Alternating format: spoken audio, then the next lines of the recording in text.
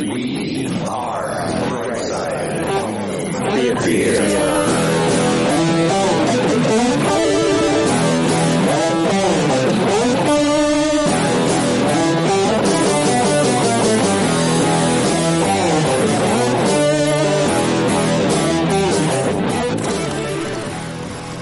Hey, home theater nerds, welcome to the Brightside Home Theater Podcast. The home theater podcast, it's all about the experiences, the sights, the sounds, the scenes. It's such a boring week when nobody jazzes it up, huh, Steve? Hey, I get told off. John, you muted yourself. Oh, yeah. You're muted. Oh, man. What is happening to John tonight? He is just You're click muted. on the thing at the bottom left, John boy. Unmute. Mute. I can't unmute you. Yeah.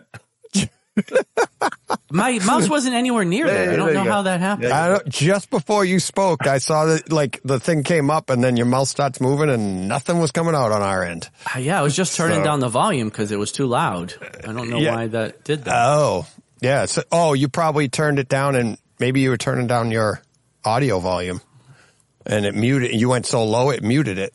Well, Mine does I that too. I went from 88 to 72. It wasn't that low. Oh, well, you hit something.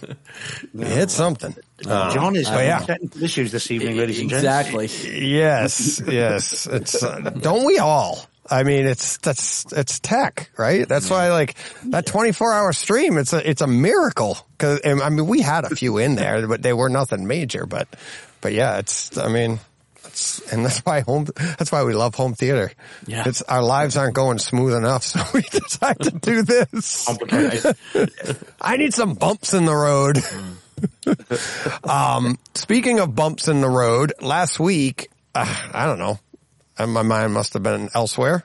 We had a very different open. We talked and reminisced about the weekend, the 24 hours, and I forgot to thank Brian Merriman, patron. So he was a new patron at the time.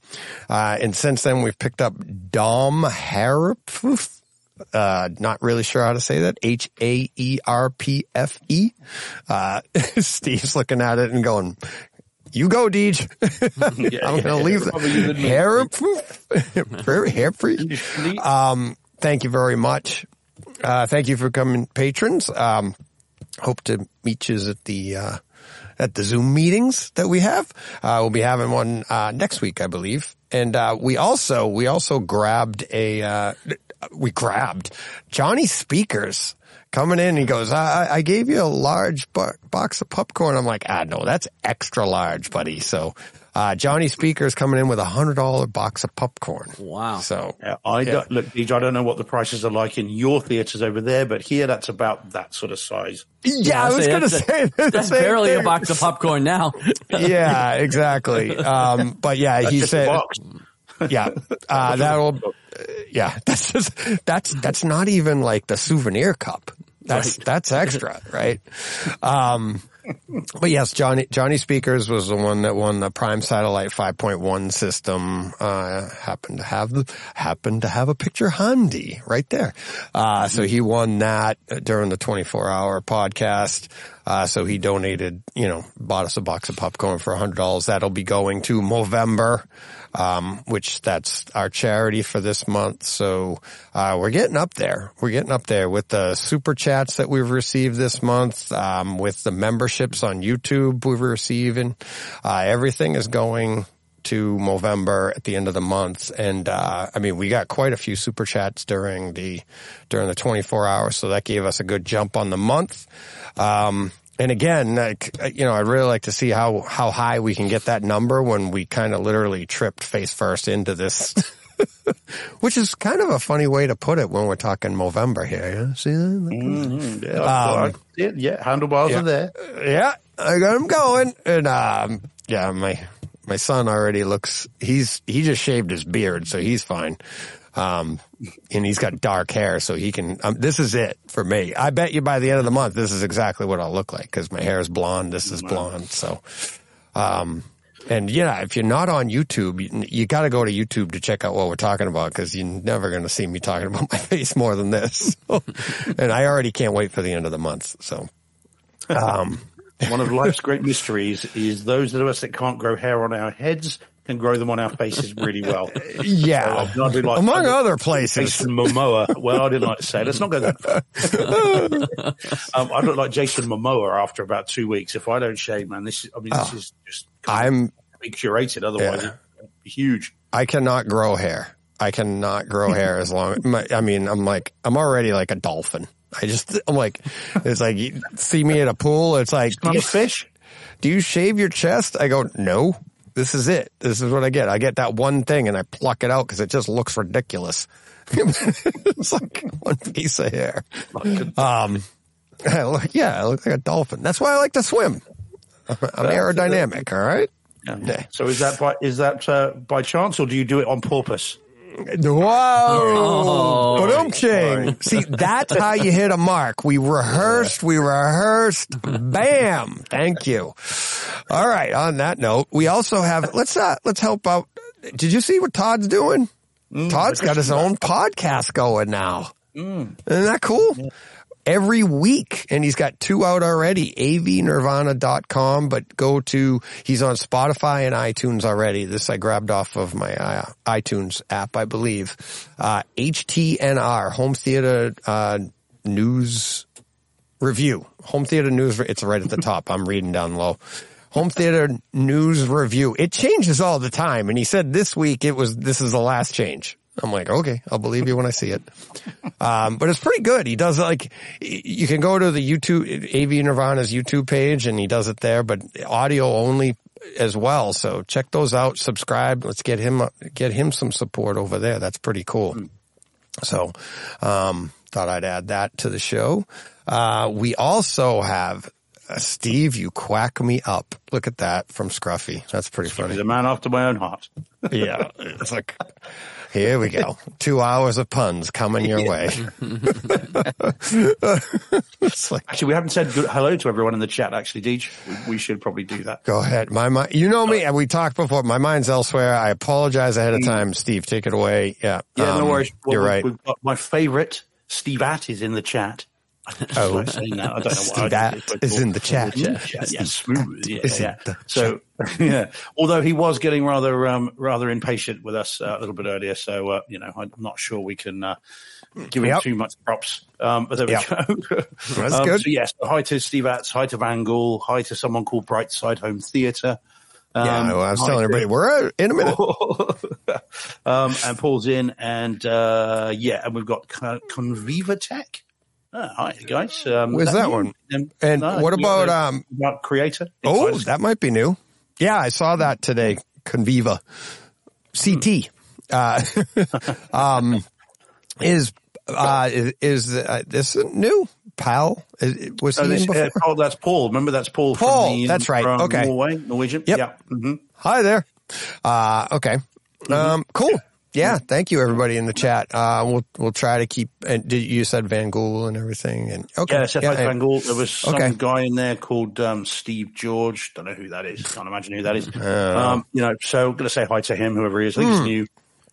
Speaking of which, Merry Christmas, everybody. It is now officially the holiday season. Steve had his birthday yesterday. Happy birthday, Steve. He can now watch Christmas movies because we know he went like 30 years without seeing Christmas Vacation because he can't see it till after his birthday. So apparently last year was the year. So. And this year he's going to be 2 because that was his first birthday. There you go. Yeah, exactly. Hey, I like the sound of that. Let's do that. That's a great idea. Exactly. I have got Trading Places. I've got in 4K. I've got Scrooged in 4K. I've got Violent Night in 4K. All just sat here waiting to be seen. And I'm like, no, I can't until after the birthday. So they'll be seen, ready for next week. Nice. Got another friend I want to promote here. Our buddy, Brett Bjorkquist, starting Facnatics, FAQ Natics. So that's his new YouTube channel, which will be kicking off on Thursday night. I believe it's let me see. Todd did a great write-up of it over at AV Nirvana, which I pulled up. I'd rather read it than tell it. Like, let let's see, during the chat, the conversation. All right. Special event brings together luminaries of the industry. Remember that word, luminaries, because I got to look it up later.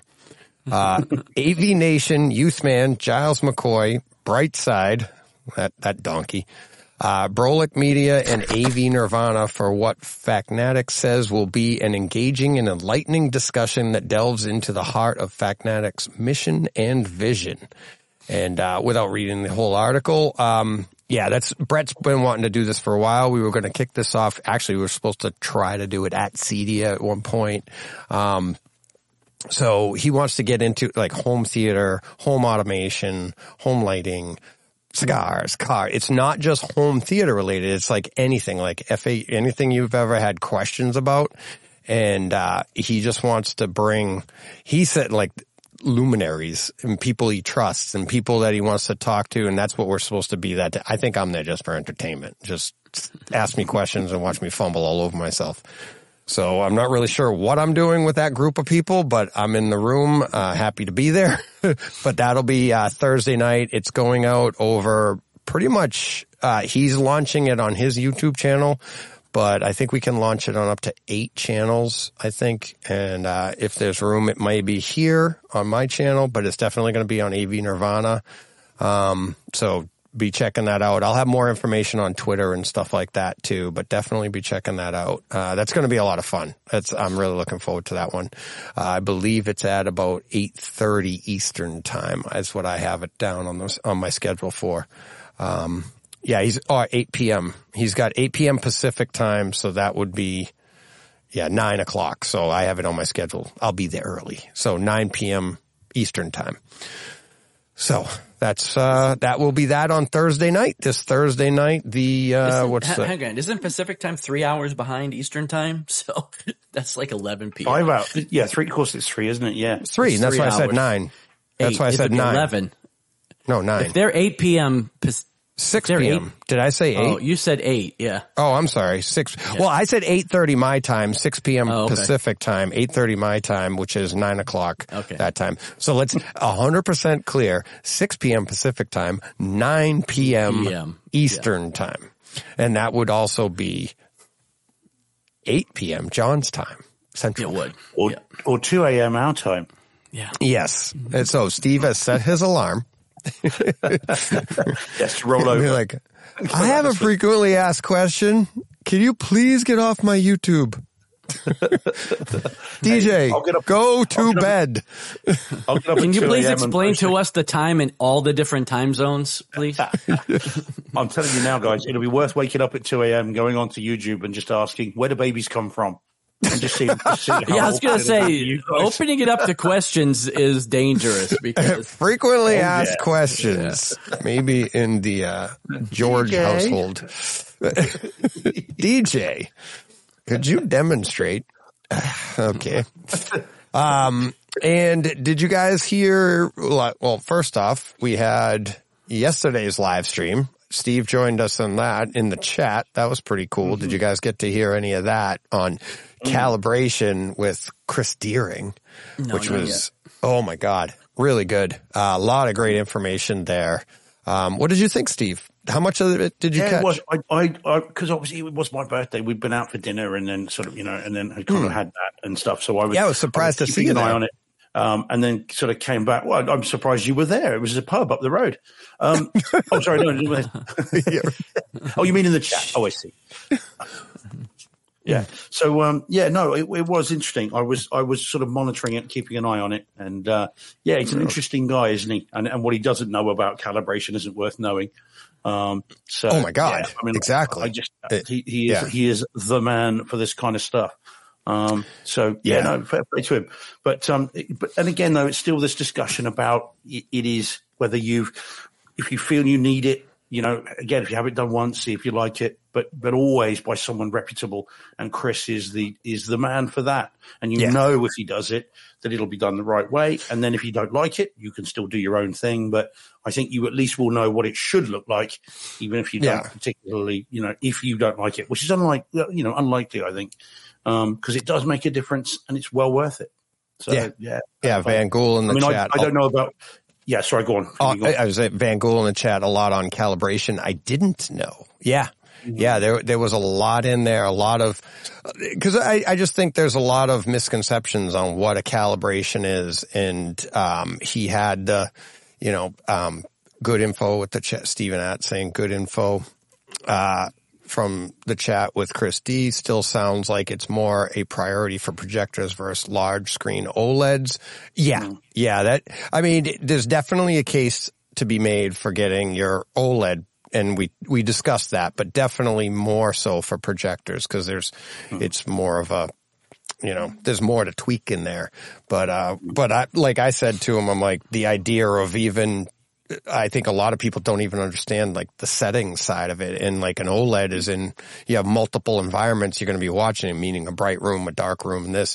And to have somebody come in and calibrate all those settings for all those environments is important too, if you're into that thing. But like we said, if you're not into, if you don't think you need one, you don't need one. Don't let anybody tell you need to get one. But if you're wondering why, that's why we put that out, is to answer some of those questions. And I thought he did a great job. And one of the reasons I like him so much, and like Jim, is they're honest. It's like he said, he said a bunch of times in it, there's ways he offered one solution that would diminish his industry. And he's like, I don't care. I'll find something else to do. But that would be nice if we didn't have to do this, right? And it's you don't hear that a lot, right? Everybody's always like, I can make more money doing this. And it's they're not about that. So, it was really interesting. It's always fun talking to him. Let's see. All right. You ready to get to, let's just get to it. Cause we got so much stuff and if I've forgotten anything, I'll try, ask us questions in the chat. Maybe I'm supposed to have done something that I didn't do. Yeah, but not about where babies come from, guys. Not about where babies come from. Let's set the parameters straight away. Let me get this off my chest out front right now. Here we go. Let's see. I'll pull up the picture. This is where I was moments ago. And we have officially broken ground on the next Brightside Home Theater. They started digging today. Lots going into it. A lot of stuff going on. I'm the GC. So I got a lot of balls in the air right now, and I've got a lot of things I've got to do. So, from here on out until this thing's done, I may come in and go, here's another picture of what I did this week. It's going to be a picture of dirt and rocks and yeah. So there's some pictures. There's a pile of rocks. Let me go back and I'll show you what I showed Steve. So here's the little pile of rocks I made with my John Deere tractor. There you go. And there's the pile of rocks. That's a couple of the rocks they dug out today. And then there's a bunch of rocks they dug out today. And then we're back to the lot and everything like that. So, that's what I said, Paul. Yeah. That's what I said. Yeah. Well, I met with them early this morning on the lot and they were like, this is kind of a small lot. Out where I live, this is a relatively small lot, but it's not. It's, So that's where we are. Lots going on. So I apologize for the next months.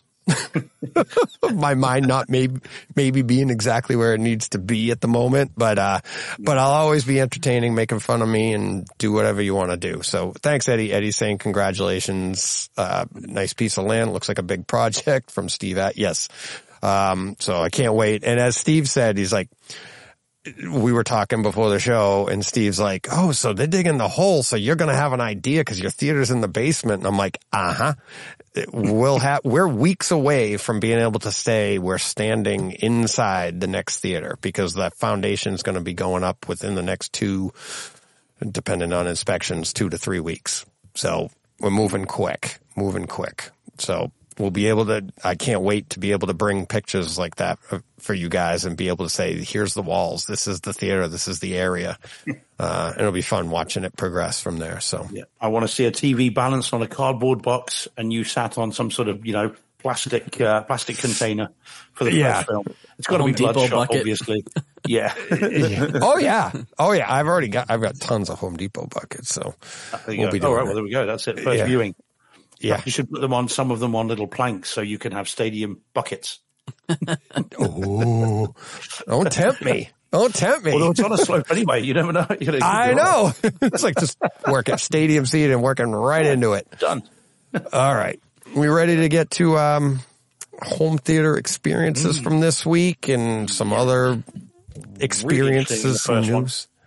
Just This forget first that one. you've got there, Deej. Do you want to quickly just do that then before we get into the home? Yeah, theater? we're going to do that as soon as we get in. Well, as soon as we get in. You ready, Steve? Are you ready? Are you ready? Ready? Position. Yeah.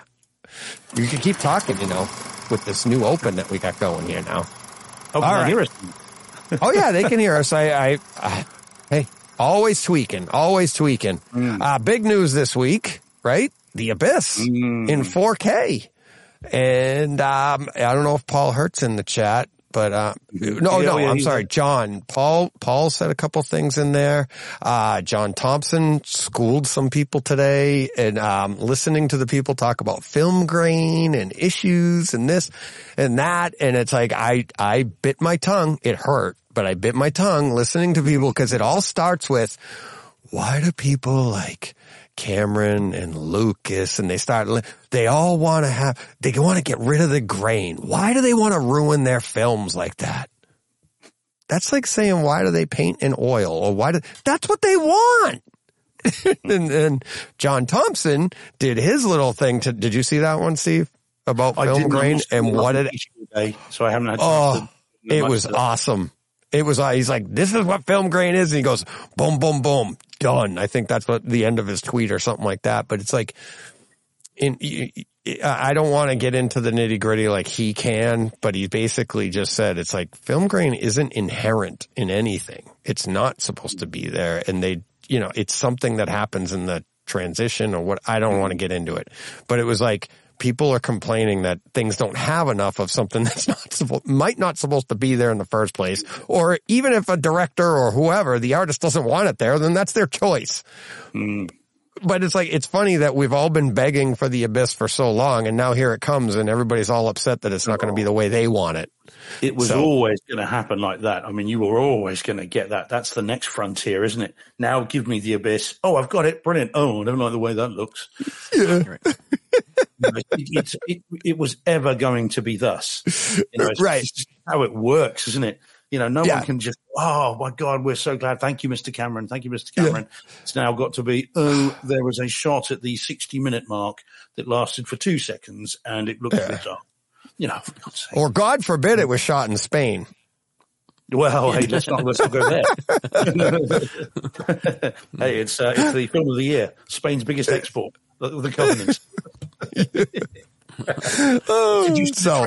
Did you see the trailer that they put up for it on? Oh yeah. No, I didn't watch it on Twitter. There was too much compression, but I watched it on YouTube, and it looked absolutely awesome.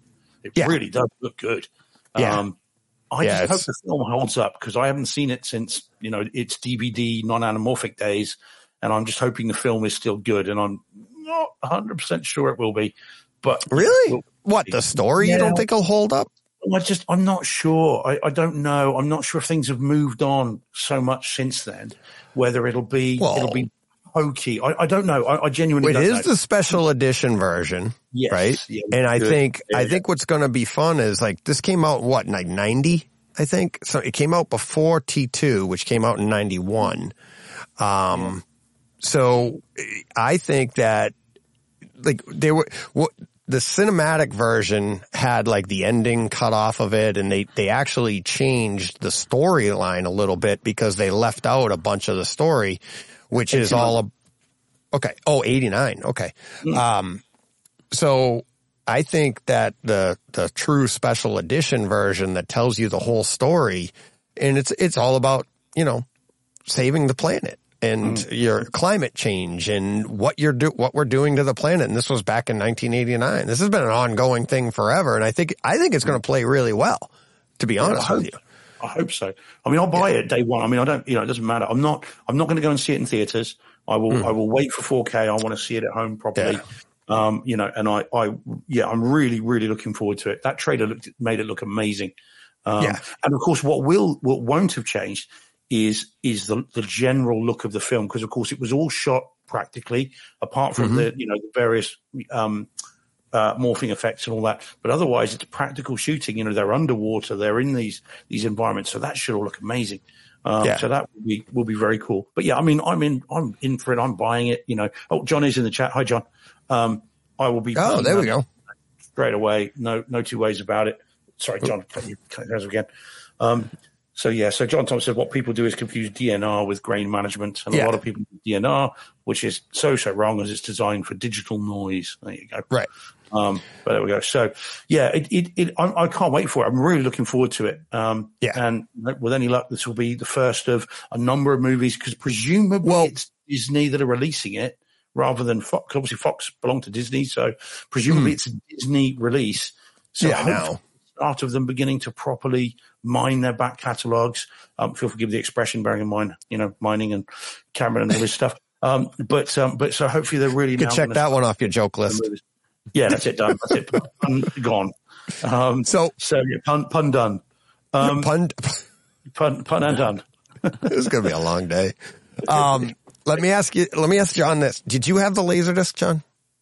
I think I did. I don't remember. It's hard to everyone remember. have that if you've got a Laserdisc. I'm sure I did. Yeah, I'm sure I did. Yeah. And it was non-anamorphic, wasn't it, Deej?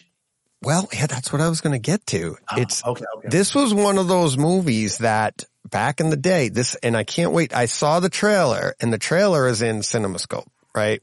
Like 235, whatever. The whole trailer is like that. I'll be interested to see what he does with this, because this was the first movie that I read about that when Cameron shot this, it was actually shot with a 4:3 frame so that he would have more to do it, be able to utilize it in editing, right? But it also, another thing that he said back then was when you didn't have to go to pan and scan, because he had all the information right there. So if you wanted to put it out in a 4:3, like on VHS or something, you didn't have to do pan and scan because it was already shot, and we'll just give you everything that was there. And I was like, oh, back then I was like, wow, that's super interesting, because you can have letterbox, you could have this or that. What does that translate to today? If all that information was there, and Cameron, much like Nolan, he loves this stuff. He loves to manipulate all of these things with us to us, but that's like the artist in them. What are we going to get? Do we get variable aspect ratio of The Abyss, which has never been seen before?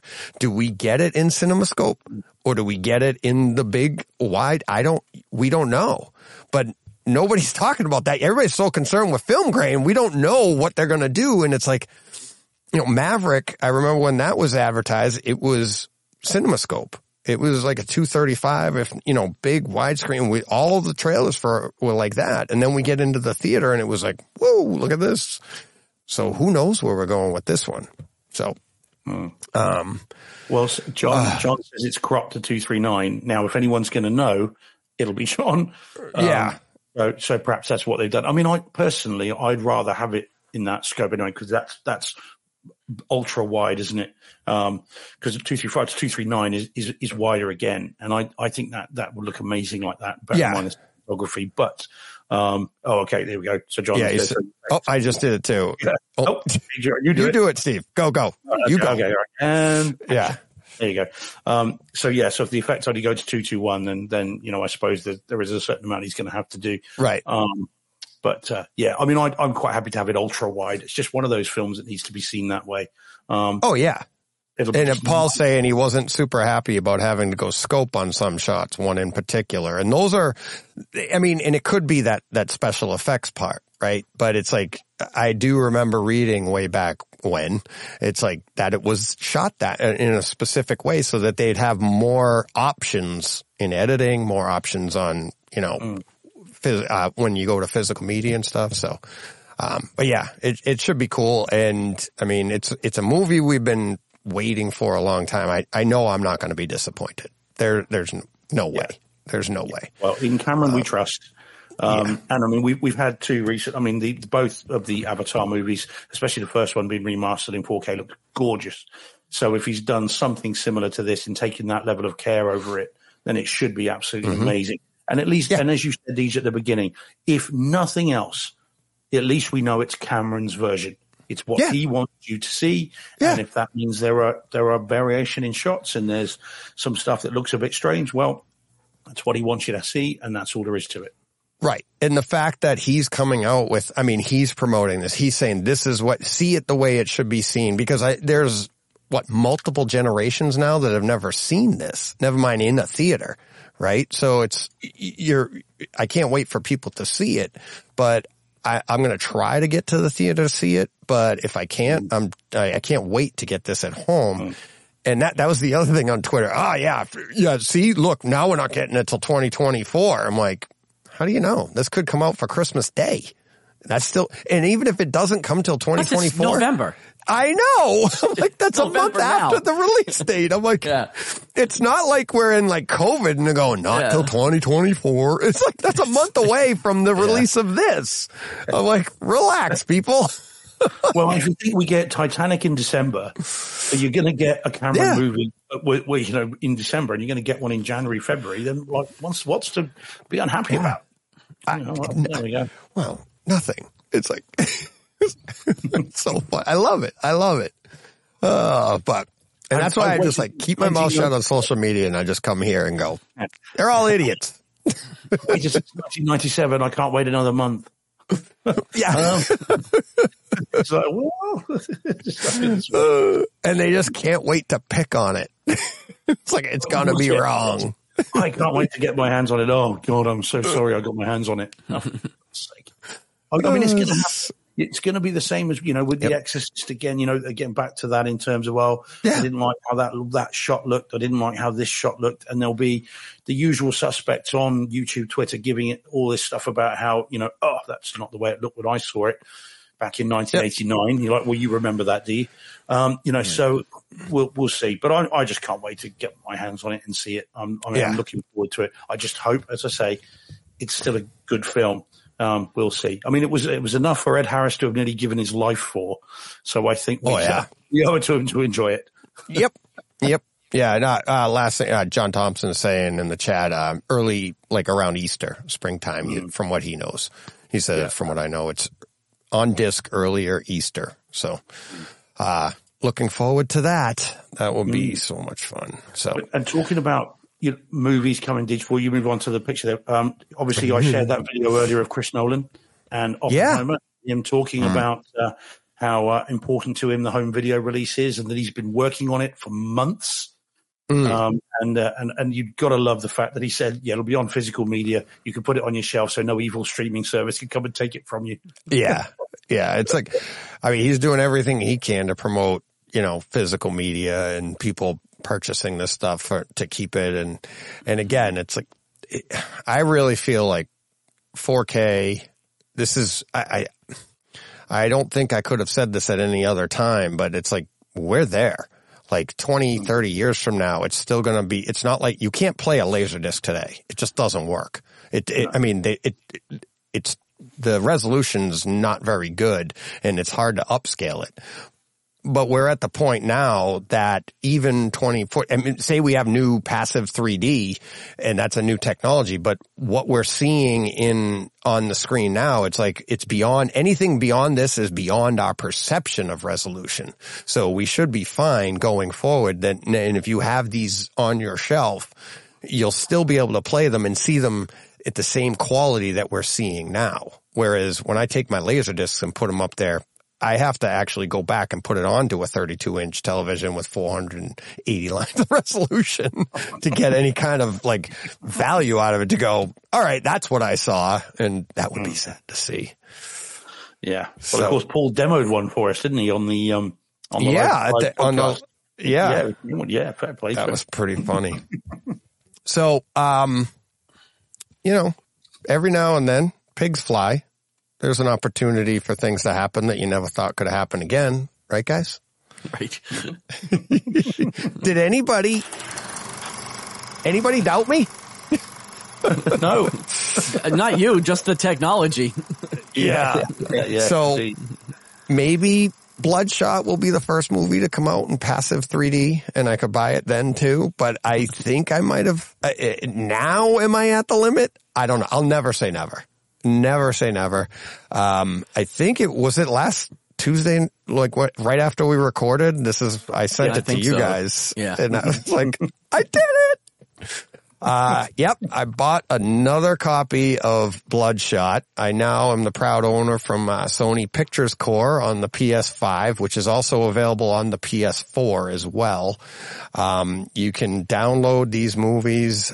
You can see I got it up here. I got it for the low price of $12.74 because we're, the whatever member you are, my son is a member of, and I just downloaded it, to the PS4. It still streams, but it's a higher bit rate. Let me just go through the trials and tribulations of it. So I compared it to my Kaleidoscape version, and I didn't grab an image, but I also compared it to the streaming. So we're going to call that the 1 is the Kaleidoscape, the 2 is the Apple TV, and the 4 is the PlayStation. So I compared those, we'll call it the 1-2-4 comparison. And as Brett says, do you end up at an X where you don't know the difference? I'm going to tell you, let the cat out of the bag. Spoilers, everything. There's a difference in all three. All right. But there's also something along with the process too that I found interesting. Right up front, physical is still better. It is clearly, the better format, less, it looks clearer.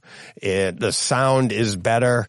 But in the middle of this, and I said to you guys, I texted you guys, I'm like, oh my God. I'm like I was expecting it to be at least as good at streaming, and it wasn't. It wasn't even as good as streaming. And I'm like, all the reports I've been hearing about Sony, Bravia Core for years and years and years.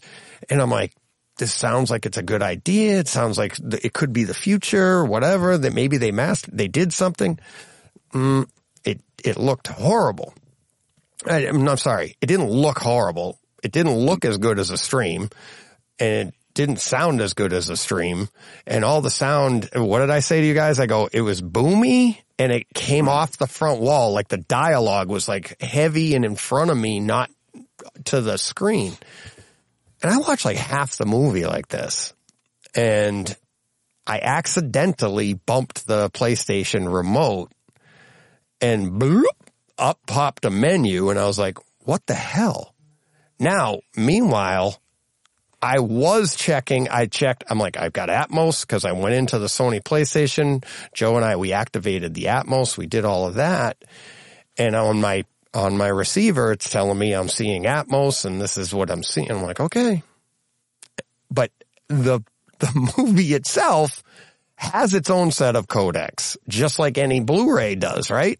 You have to go in and choose the Atmos. And I was like, oh my God. So I'd done all these ABs like halfway through the movie between the three of them. And then you find out and like, oh, okay, there is an Atmos track for it. It doesn't default to it. And if you're not in the Atmos track, the Sony's pumping out Atmos, or it's doing its thing. So you think you're getting Atmos. I was like, ugh. Anyways, once everything was cleared up, the picture is still the same. That didn't change anything, right? Picture is, I would say it's equal to streaming quality. It's not as good as physical. The audio is much closer to physical on this. That's the big bump. It is really nice. And it is a bump over it's a decent bump over streaming, to the point that I think what Sony's done here with their Bravia Core. Oh, there goes John. John just fell out. He is having tech issues tonight. Yeah. So what Sony has done here is, I think they've brought this to like how we've always said, like the streaming sound has major compression. They're saving space here, and they're giving us a quality video image because everybody has a big TV, and or not a big TV, but everybody has a decent TV so that they can appreciate the difference. But the audio here is where they've removed a lot of the compression, or you get the benefit of the Bravia core. The issue is, though, it's all Sony stuff. That's all. Did you have a chance to play around with this? Yeah, I did. Just shortly after when I first got the Atmos upgrade, I had a little look at Elysium, and I had a little look at. Was it Black Hawk Down? I think it was as well. I had a look at a couple of them, and it is exactly as you say. I mean, I thought, well, maybe this will be like Kaleidoscape. It says IMAX, it says 4K HDR. I mean, this should be amazing. And I put it on, and especially Elysium, and I just thought, do you know what? I would rather have the disc, and it's fun to mess around with it, but I'm not about to curate a collection on this. Because, of course, Sony also, I'm sorry to say, have a history of removing content and just shutting the store down, and then you lose the lot. There's no backup like Kaleidoscape. They shut the store, it's all gone. So, I mean, fun to play with, fun to have a little mess around with, but not anything that I'd want to spend any time, and especially not any money on. And when I'm a PlayStation Premium member, or whatever it's called, and so all these movies you get for free, you get loads of them. There, Elysium's one of them, and Elysium and things, and that is one of them. And so I didn't have to pay, but I still wouldn't choose that over my physical copy, as I think I said a couple of weeks ago. But it's fun to have a little play around with, but I wouldn't go spending any time on it or money on it. Because they've got history of doing it. They did it with their PlayStation store, didn't they, a little while back? Well, hey, John, you okay? Hey, John. Yeah, sorry. Hey, and you are having tech I've been issues. having problems since we started. Like, I'm not seeing any of the chat. I'm not seeing anything on screen either, except for us. So, I don't know. Maybe, hopefully it'll be better now. It's a gimmick. Is how I'd look at it, Deej. And I don't think it's a gimmick. I don't think it's a gimmick. I had in our Zoom chat, we had a little discussion. Paul was in there, and Paul Hurt, that is, he was in the Zoom chat, and he happened to read like the fine print of like Bravia Core stuff, and he's like, you only get it for 2 years. I don't know if that's the case on this situation. Like, you only own the stuff for 2 years. There was a whole bunch of stuff, and they have disclaimers in there saying it's only as your streaming service could dip. You're still subject to all the issues that streaming has with the Bravia Core. But one of the things we all agreed on, like when Bravia Core first came out, it was basically a way to get the best possible content to those Bravia televisions to show it off. It really wasn't meant as a streaming service, and now they're doing, and that's why you can only get Sony. You can or Sony Pictures or whatever, and it's to show off the Sony televisions, which is great. But I think it's also another way, and this is why, to get to your point of like gimmicky, I don't think it's gimmicky because they're doing something better than what we're getting now, and they're developing basically a technology that could play in the future, right? This could be adapted by somebody like an Apple, where your entire iTunes library could get the benefit of something like this, right? So that's why I wouldn't say it's gimmicky, but it's a good sign of things to come, right?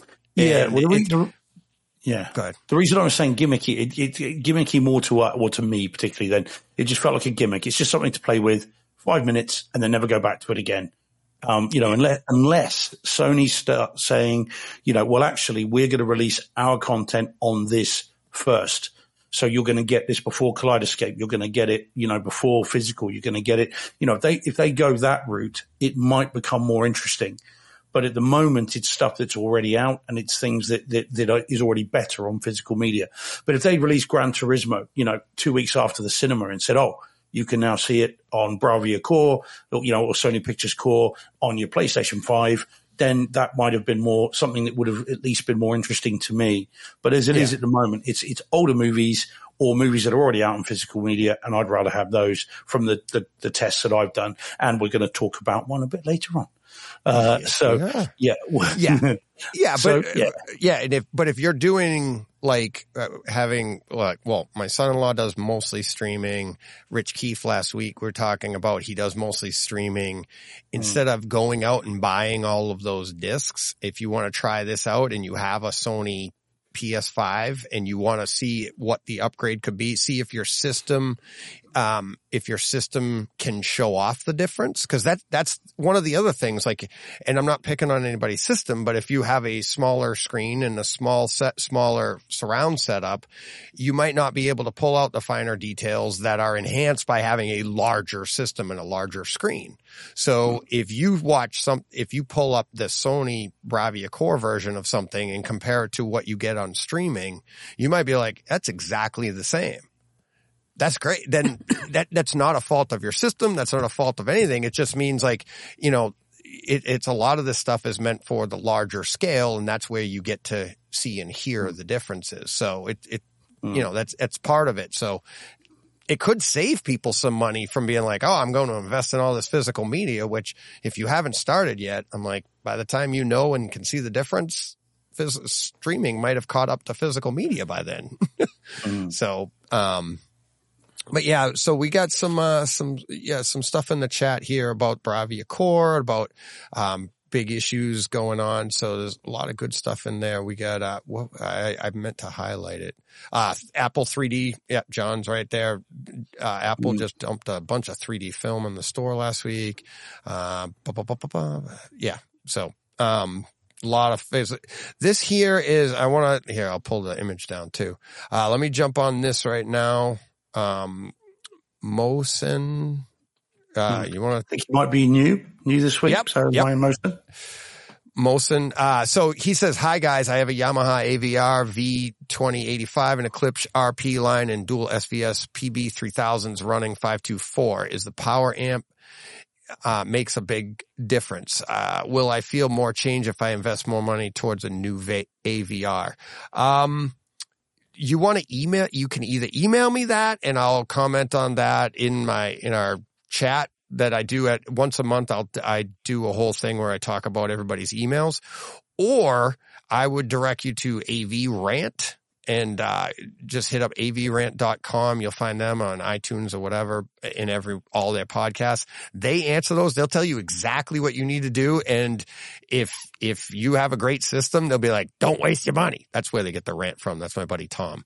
But we do mostly scenes here. I would need to actually look a little bit closer at the AVR 2085 and see what you need. I mean, I can answer that. And if you want to email me, dj@brightsidehometheater.com, and it'll be in the last Takeover Tuesday of the month. That's when I do all those questions and comments. So, but hey, thanks, Mosen, for joining in. And, but yeah, definitely check out AV Rant, because Rob H over there will break all of that down for you. He'll take probably 20 minutes just to tell you what you need to do and how you can get the most improvements out of your system. So, but don't go there just yet. Stay right here. Stay with us, because we're going to tell you all the scenes you can use to show off your system, whether it's that one or a new one or whatever you're doing. Yeah. I didn't even talk about my tweak of the week yet. No, I'll do that. I'll do that. I'll save that for the end. It is good. It is really good. But yeah, so, we got lots of good comments in here. Please, if you're just listening to this, go to the chat every now and then and, check out all the comments. I mean, how do I not show this one? Paul Hurt, I think DJ is on the money here. End of story. Good night, everybody. Done. No, he said, but wait to see what happens with AV1, which is a codec that may change it, or a streaming codec, that is. So lots of stuff going on, a lot of technical stuff going on there. All right, what are we getting to next? Oh, you ready for this one, John? You know, I know you can't see anything, but I can now. It seems to be working. So. All right, cool. Let's get to this then. This is another hot subject.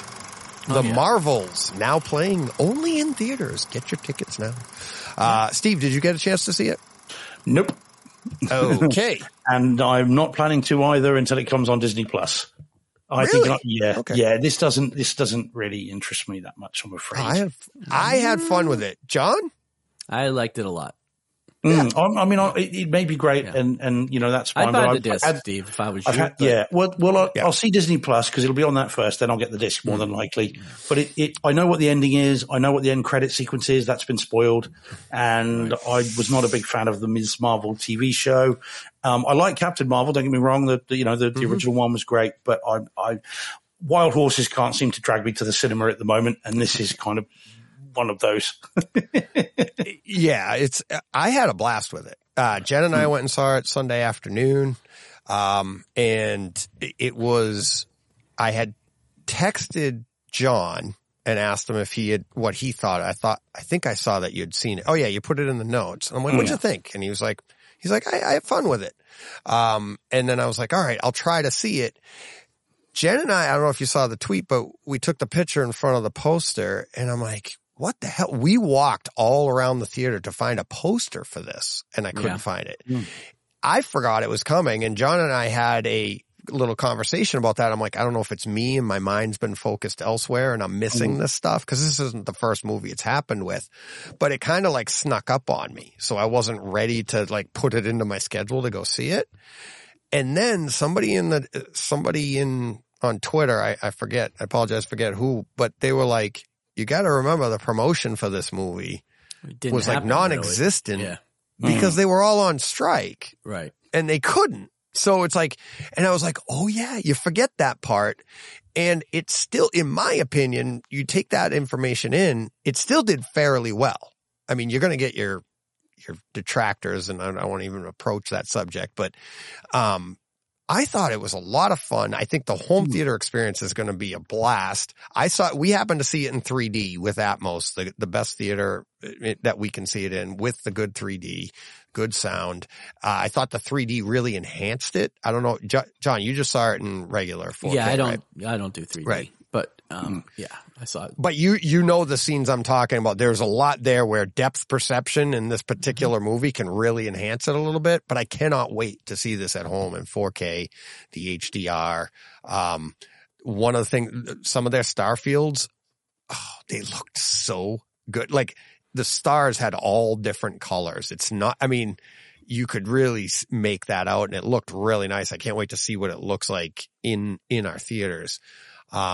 And I thought the story was a lot of fun and it could pay off big time moving forward and making things fun, entertaining, exciting.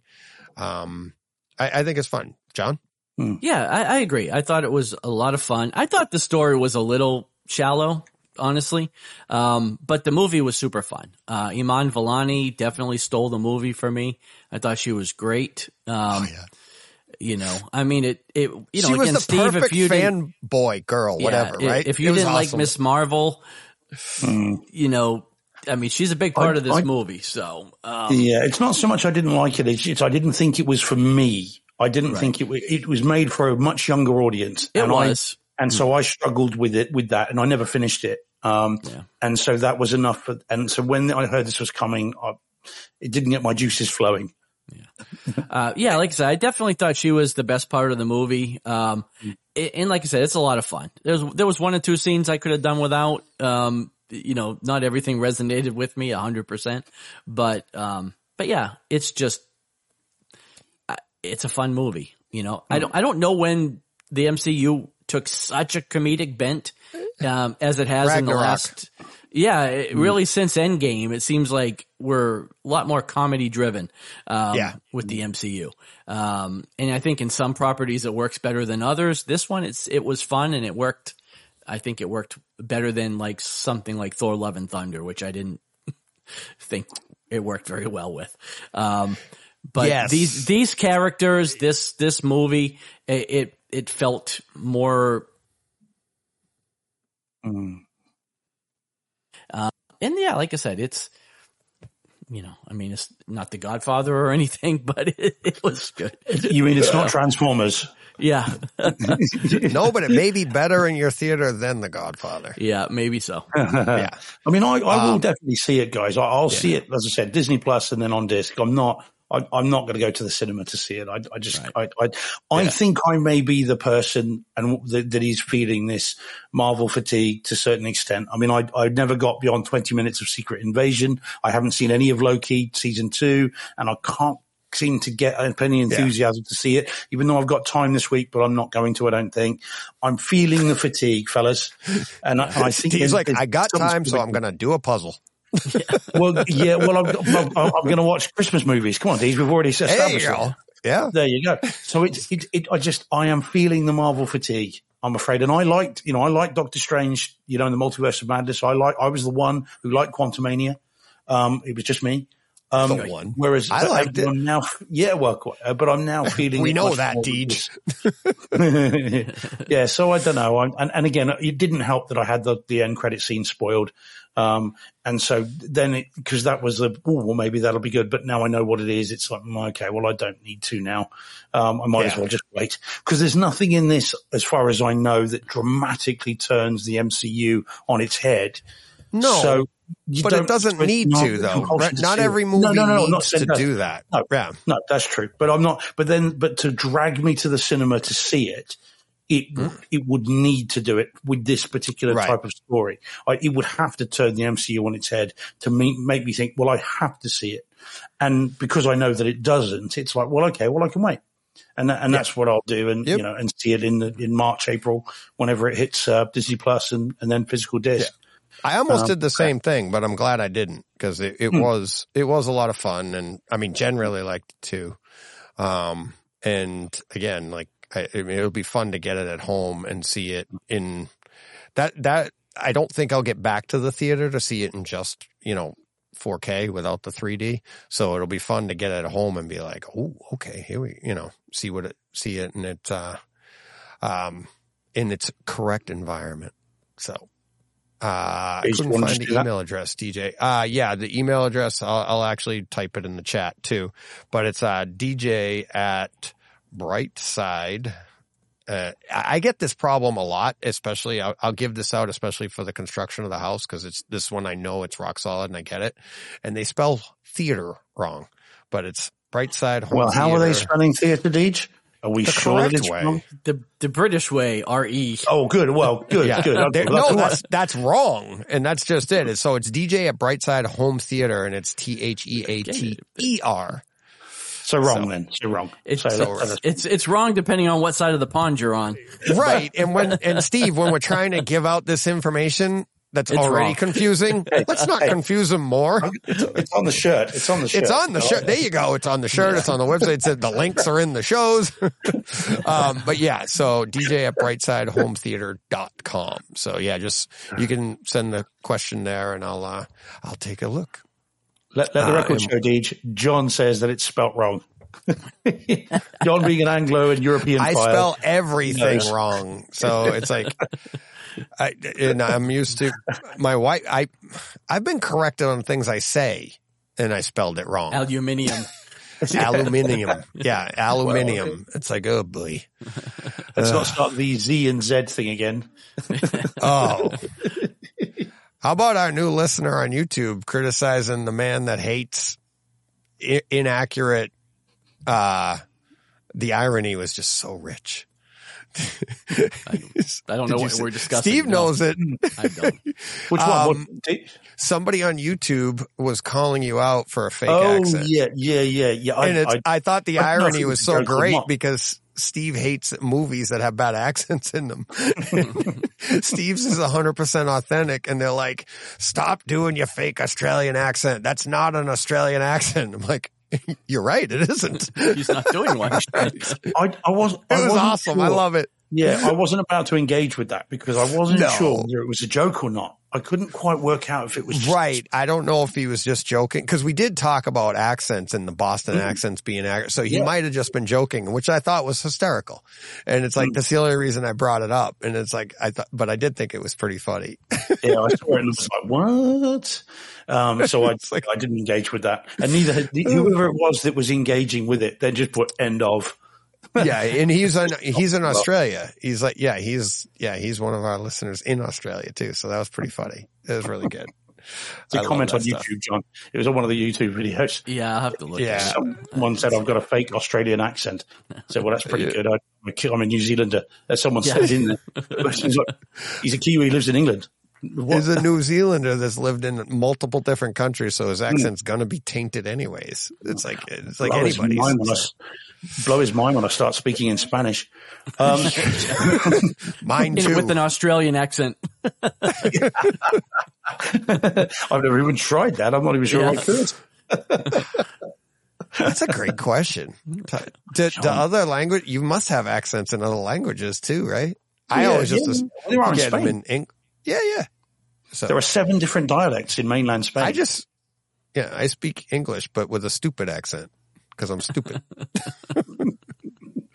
But there are, particularly where I was in Spain, down in Andalusia, they speak it in a very different way, and the Spanish liken it to Cockney, like over in here. So certain parts of London have different accents to other parts, right.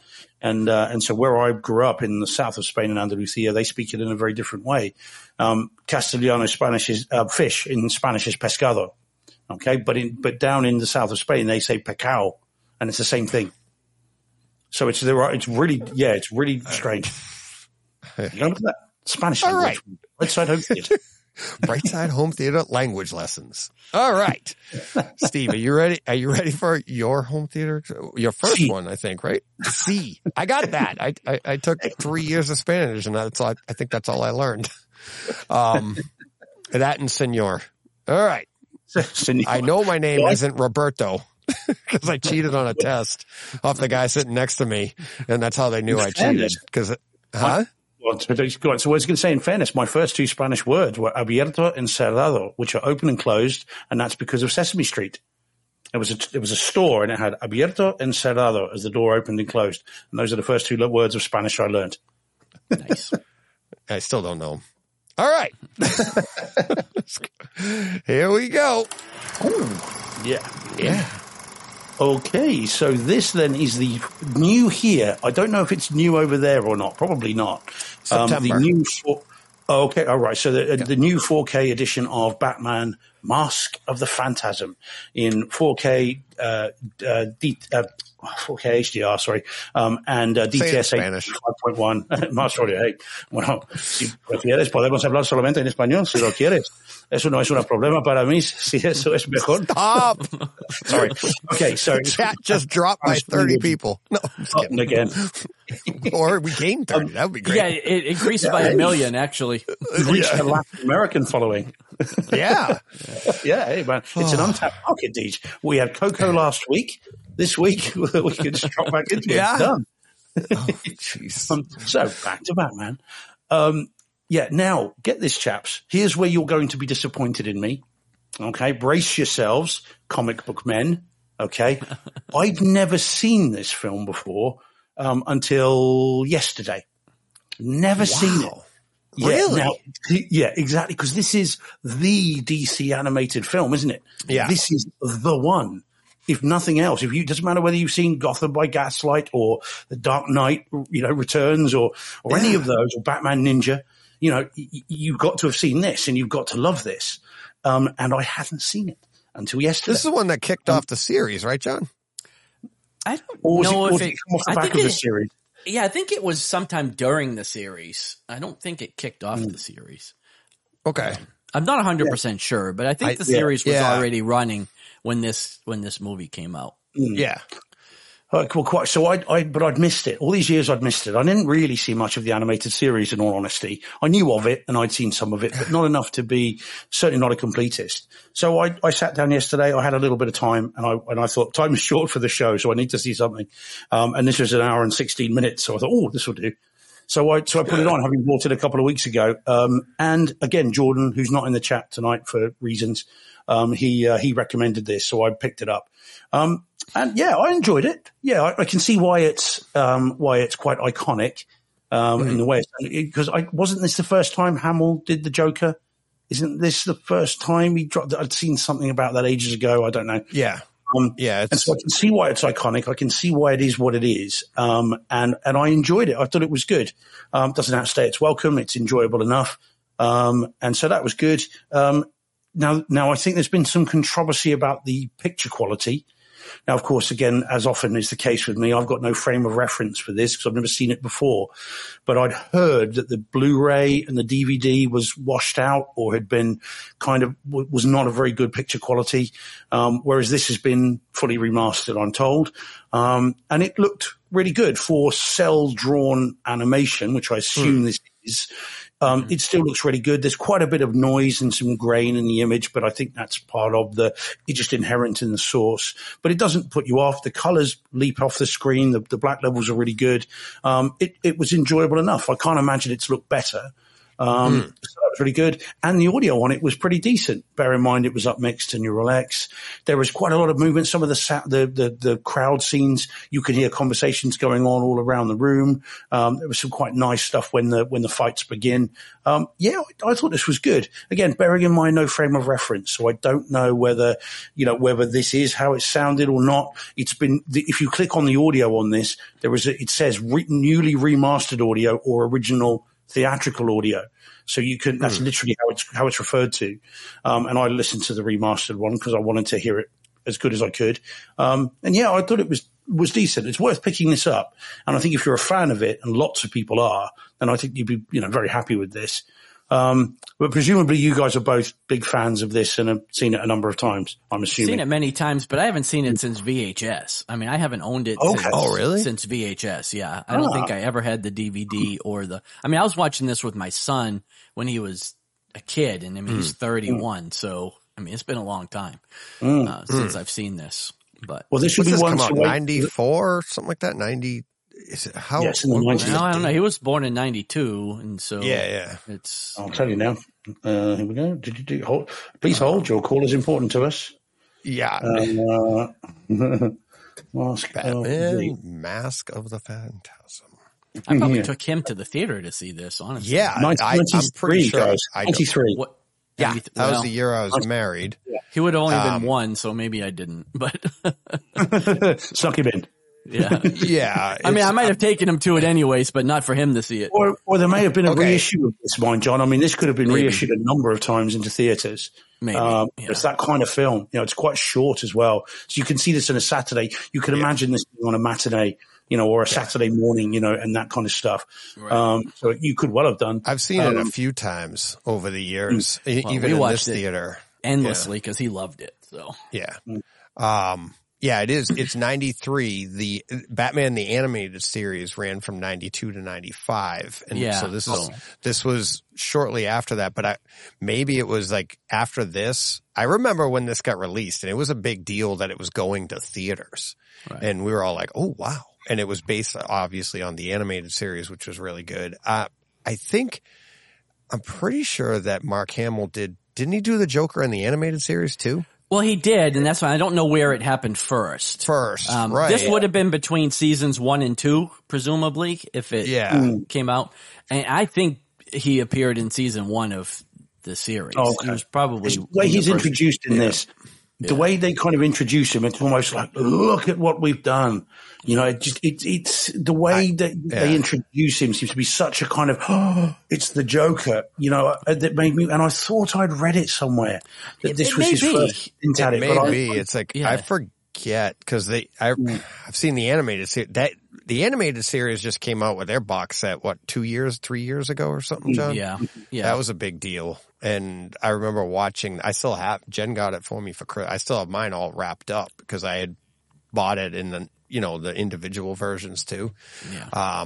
But yeah, it's a great series, I thought. And this movie, I think it is iconic for the, comic book fans and stuff because it did set off all of their DC's animated series after the fact. Like, look at what we can do. And they have some of the best animated stuff. And they're all, like you said, Steve, they're all around 115, 120, for time. And, so it's really a, quick little hit that you can, do on a Saturday morning if you want before you do anything else. But yeah, it's really good. I haven't seen this one in 4K, but I have seen the Blu-ray version. I've seen it, in my theater a few times. So it's it'd be worth picking up when it it'll be like the other Warner's disc you bought recently, John. It'll be down to $9.99 very quickly. Sure. This was only $19.99 when it came out here. And so I think you'll be pleased with it. As I said, I can't imagine it looking better. And I've seen, I've got Gotham by Gaslight. I've got Batman Ninja, which I really like, by the way. And I've got, Dark Knight Returns 1 and 2, and I've got all those and I really like them. And so that I'd missed this is a bit embarrassing to admit. But I've seen it now. Well, yeah. You've seen it now. This is the way to see it. Yeah. Seen it now. A lot of these, as Steve Att says, it streams on Max, Right. which they're all on Max now. Pretty much all of them. Yeah. They have, if you go on, like John and I subscribe to the DC Universe, which was out before Max or HBO Max streaming, and that had all of these in it. And I love DC Universe, and what they basically did is they took DC Universe and they did away with it and then put it all into, it became like HBO a subcategory. Yeah, it's a subcategory now, but all of this stuff, if you go on HBO Max, and this stuff translates really well to streaming too. It looks pretty good. It's better than it looked when it was on cable in the 90s. So, it is better to have it on disc, but it does, if you want to get an idea, it does play really well on Max. So. And wasn't the series, when they released it on Blu-ray, wasn't that 133? Wasn't that, because this is in 185, so this fills your screen. Yeah, well, so this was made for theaters. Yeah. Right. The other one, it is 133 on that. Mm-hmm. But good stuff. I'll be curious to see what you guys make of it if you do get it and see it. Because you guys are the experts. I'll check it out. As far as I'm concerned. So it'd be interesting to see what you make of it. Cool. Yeah. All right. You ready, John, for yours? Yeah. For your next one. Here we go. Yeah, what is it? It is, Transformers, Rise of the Beasts. There you go. This was another $9 buy. Actually, it was $8.79 or something the other day on Amazon. Yeah. So, I picked this up, knowing that you guys have already both talked about this on the show. But of course, this is the 4K disc with Dolby Vision, Dolby Atmos. This was better than The Godfather, guys, I have to say. In your theater. For my theater, yeah. I mean, this is just what you think it is, right? Like, it's a spectacle, and it's awesome when it comes to sights and sounds and booms and colors scenes, and crashes. Yeah, and scenes. Screams. Snores. The movie's okay. I wasn't sure what to expect because I'm not the biggest fan of the Transformers movies. I did like Bumblebee. And so, for $8, I couldn't not buy this, right? There was no way to pass it up. And I enjoyed it. Like, I'll definitely watch it again. It's a great, like I said, it's a great home theater disc. It looks fantastic. It sounds fantastic. And it's just a lot of fun. So. Yeah. Yeah. And like John, Steve and I said when we talked about it, it's that nice blend of Bumblebee and the action of Transformers. It's actually, I feel like the story is has a little more substance to it, which I wasn't expecting when I saw it, So, did you want to say something, Steve? Yeah, I'm amazed it's so cheap so quickly. Yeah, it was. This is a brand new release. I mean, how the heck has it dropped so quick? That's incredible. I think it took 2 weeks to come out too. It was only in theaters for a limited time, and then they're like, well, nobody was going, and that's the thing. Nobody's buying them. Nobody's going. Well, and then Best Buy just dropped all their Black Friday prices today. I just bought like 10 more movies this morning. So, Dungeons and Dragons. Yeah, Dungeons and Dragons is down to $10. There was a bunch of them. I can't even remember all of them. Oh, Sisu I got for like $11.99. So I can't wait to see that. A bunch of them. Some older ones. I haven't seen it. No, I have not seen it. Oh, you haven't seen Sisu? I thought all three of us saw it. No, I was waiting for the disc. I haven't seen it. Man, you lucky man. Yeah. I want to be able to see that again for the first time. Yeah. So good. Looking forward to it. For me, it's up there with Evil Dead Rise. My brain, you could. Yeah. Cocaine Bear, Sisu, they're the movies that will define 2023 for me. So, you'll love that. Yeah, I'm looking forward to it. That's your definition of 2023? Evil Dead Rise, Cocaine Bear, in terms of bug nuts, movies rather than films, then yeah. They're fun. Oh, they're all fun. Yeah. There's going to be controversy in our movies of the year. Podcast comes December. Really?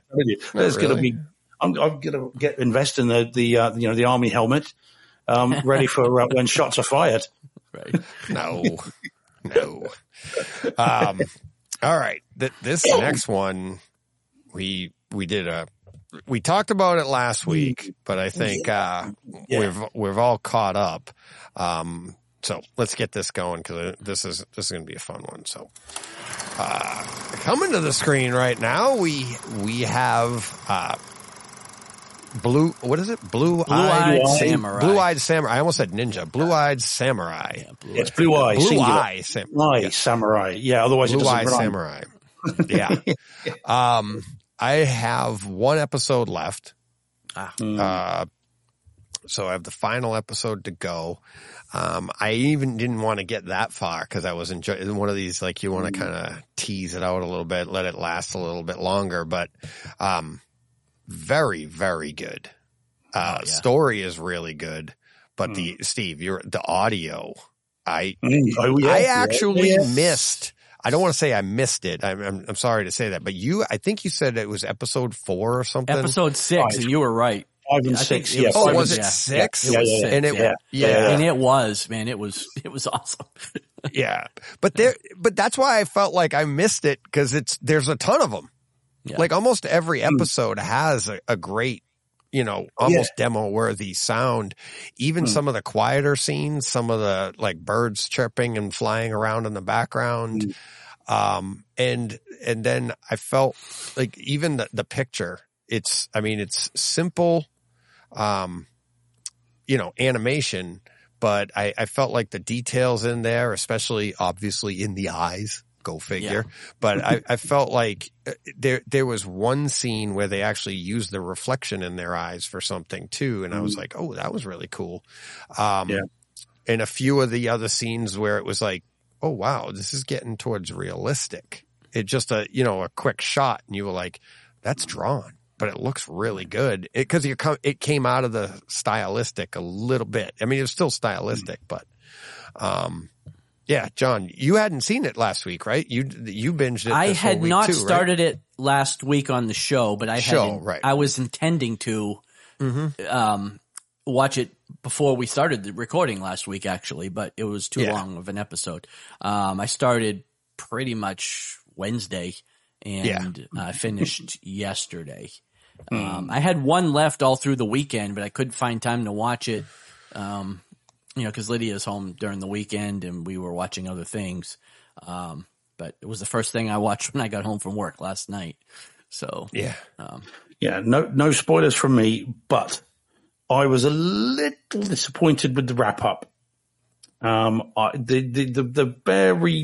now I normally like endings. I've got friends that hate endings. They hated Lost, hated Game of Thrones, hated the way it all ended, including Breaking Bad. But that's a whole other story. But I normally am like, well, hey, no, it was all right. It was okay. This, well, do we think it's ended? That's the question. Well, I don't think it is. I haven't seen it. So. Well, no, I'm saying I don't feel like. No, it hasn't. No, quite. Yeah, but I don't feel like it's ended. Yeah.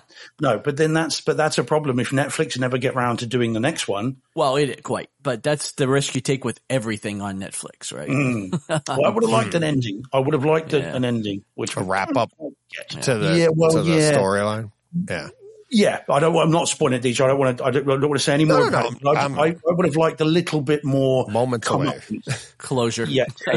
Want some more comeuppance in my endings. But it's a beautiful series. I mean, episode 5 is like Up for me. The way that you get and it felt like you get the kind of the very moving story of two people who were supposed to hate each other, who fall in love, but then you've got that. Obviously, how it all kind of ends up as well. I think episode 5 is beautiful, and then 6 is just a bonkers, absolutely bananas home theater experience, which you don't expect, and yet again, as soon as I finished it, I'm like, guys, episode 6. But the horse is thundering around the room. Again, when she's underwater and all the water bubbling again all around this big hemisphere effect. Yeah. It's just so good. How about there was one scene where she goes into a tunnel, but it's underwater, but the water's frozen. So she's like, she gets out of, and you can hear from underneath. Your overheads hear that sound when you step on a pond and it goes kaboom, kaboom, kaboom, kaboom, and you hear the ice crack all the way around you. But this was over you.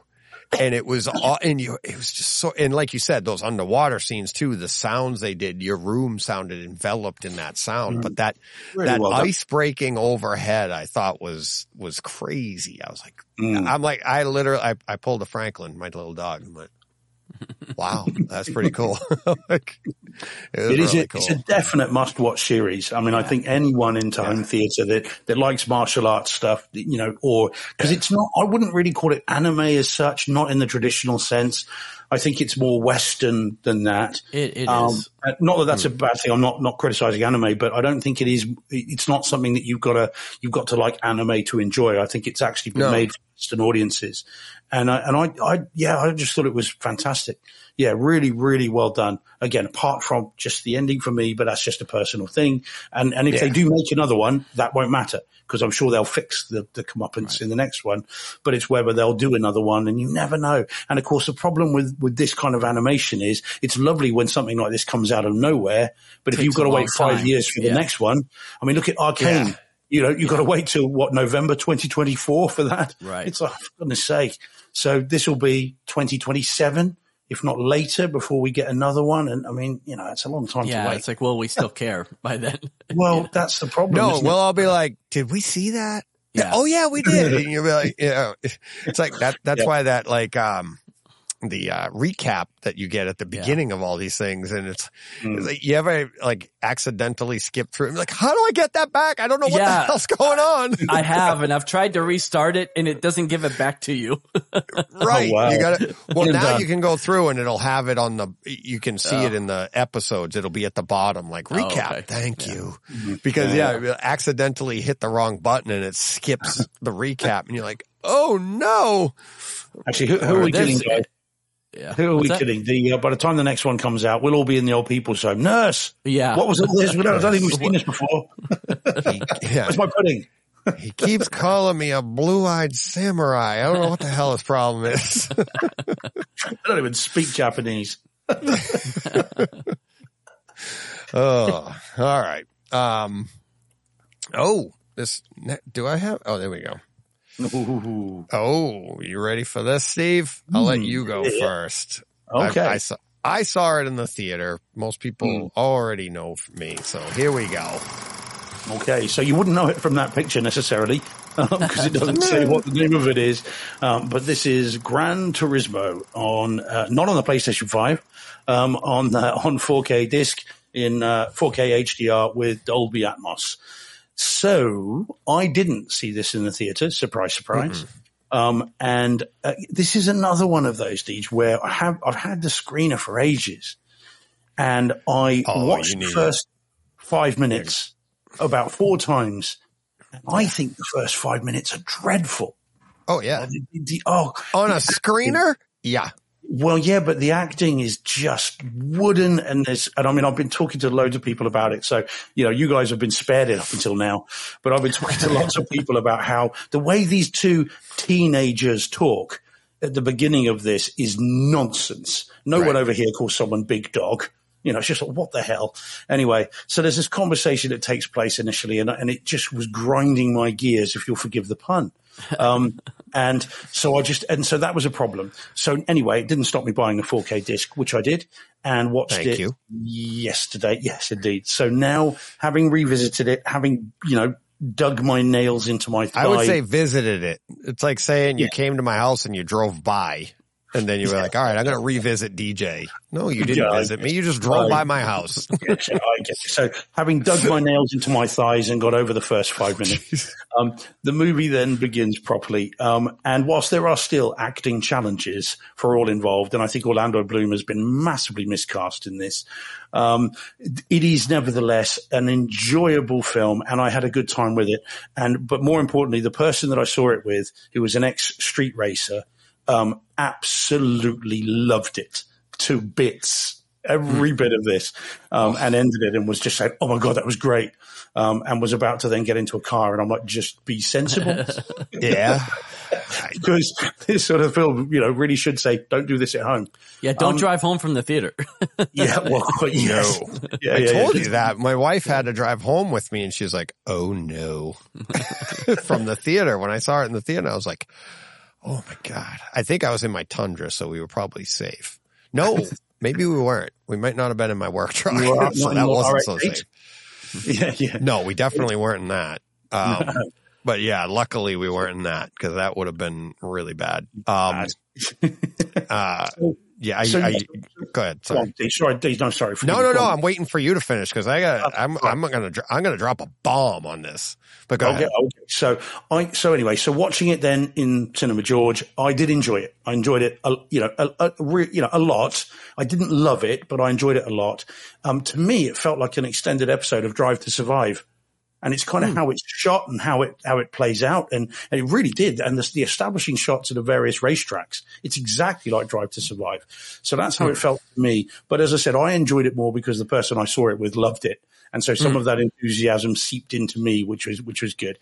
And I'll keep it in the collection and I will watch it again. And, I did enjoy it. In terms of the AV experience, I mean, that's the reason to buy this disc because it looks and it especially sounds. It's a Sony disc, people. Absolutely awesome. And it's not just the bits you'd expect. I mean, you get all the thunderous engine noises, you get the squealing tires, you get the racing, you get all that stuff too. But you also get subtlety. And right from the beginning, and I'm sorry to mention this again, guys, I hope no one's playing a drinking game in the chat. In Evil Dead Rise, you know how that starts with the fly? The little fly, that little subtle bit about the fly around the room. This movie starts with an engine fading into the background, a car moving into the background, and you can hear it go and go and go. And it feels like someone's removed your back wall of your theater. Yeah. And it just goes on forever. And I love that little subtle thing. You could easily miss that in the mix. But we, with our decent cinemas and properly calibrated, you can hear it move away from you as the rest of the album. And I thought that was a great sign of things to come. And so it's a demo worthy almost front to back in terms of audio, apart from the dialogue. And it's well, the dialogue's fine. You just don't like the way it was acted. The dialogue's crystal clear. Oh, yeah. Sorry, it's That's what I'm saying. Yeah. You just don't like the way it was acted. The way it was delivered. Yeah, there you go. That'll do. But it looks amazing. Although interestingly it's not desaturated. It's been shot almost with natural light. So colors look natural, which is interesting because you thought that with a film based on a video game, it would have been pushed. They'd have pushed the saturation to make it look like a video game. But actually it's very natural, which is an interesting choice. So I did enjoy it. It looks and sounds incredible. It's a demo worthy material for audio and video. So very pleased I've seen it and well worth, revisiting. So, Deej, what did you think about it? So first off, I'll get to my home theater version of it. Saying this is based on a video game is like saying Rambo First Blood Part 2 is based on a knife. It's based on it's based on a real life story of somebody who played a video game that led them to the career that they have, right? So that's why, and that's what a lot of people didn't know that when it first came out. So it was like, he gained his knowledge from the video game and then got to get a career based on the Orlando Bloom character that it's a marketing scheme. Right. Which was fantastic, it's a great story. And like I said, when I saw it in the theater and John said the same thing, like, what happens? Cause it's a true story. But like what John said, he's like, it's like you would never, if this wasn't a true story, it's like every trope of every action movie. It's so formulaic. But it's true. That's the problem. That's like the problem. But it's Days of Thunder. It's this and they arced it like Days of Thunder, and it's like literally I said after I saw it, it's like every Tom Cruise story arc. But this is this guy's real life story arc, and of course it's made for film. It's made for a movie. They're going to embellish and they're going to do some stuff with it. Right. But the home theater experience of this is absolutely like, it is demo worthy, like you said, beginning to end. Where, like you said, the colors that they're shooting, it's not as like blown up and vivid like you would expect in a video game, except when they did want to highlight a car. So they brought in like a little bit, like they want to show you where he is on the track, and they'll do the little number over the top. So they like superimpose some stuff like a video game, but it's in a real world environment, which I thought that stuff there, or like the 3D, it looked 3D, like when they did the graphics around him when he was sitting in his, set rig at his house. All of that stuff I thought looked fantastic. And the sound, the bass in this, because it has some great music too. The soundtrack to this movie was greatly enhanced by the sound in your room. It's like the punchiness of all the bass, like you said, the engine roars. Yeah, I mean, it's just such a great movie. And like somebody who, I don't want to say grew up with Gran Turismo, but I one of Joe's early memories of playing video games was me sitting him down in the theater and sitting with the steering wheel and the pedals and the shifter. And I had to have a shifter. I didn't want to do the paddles. I'm like, cause this is what we had when I was growing up. So it's like you had to do I loved all that stuff, feeling the feedback in the wheel and everything. Gran Turismo was awesome for that stuff. This movie, and I was talking with a friend the other day. I was texting with a friend and I'm like, there's just something about it. And it took me a couple of days. My home theater experience of it wasn't as good.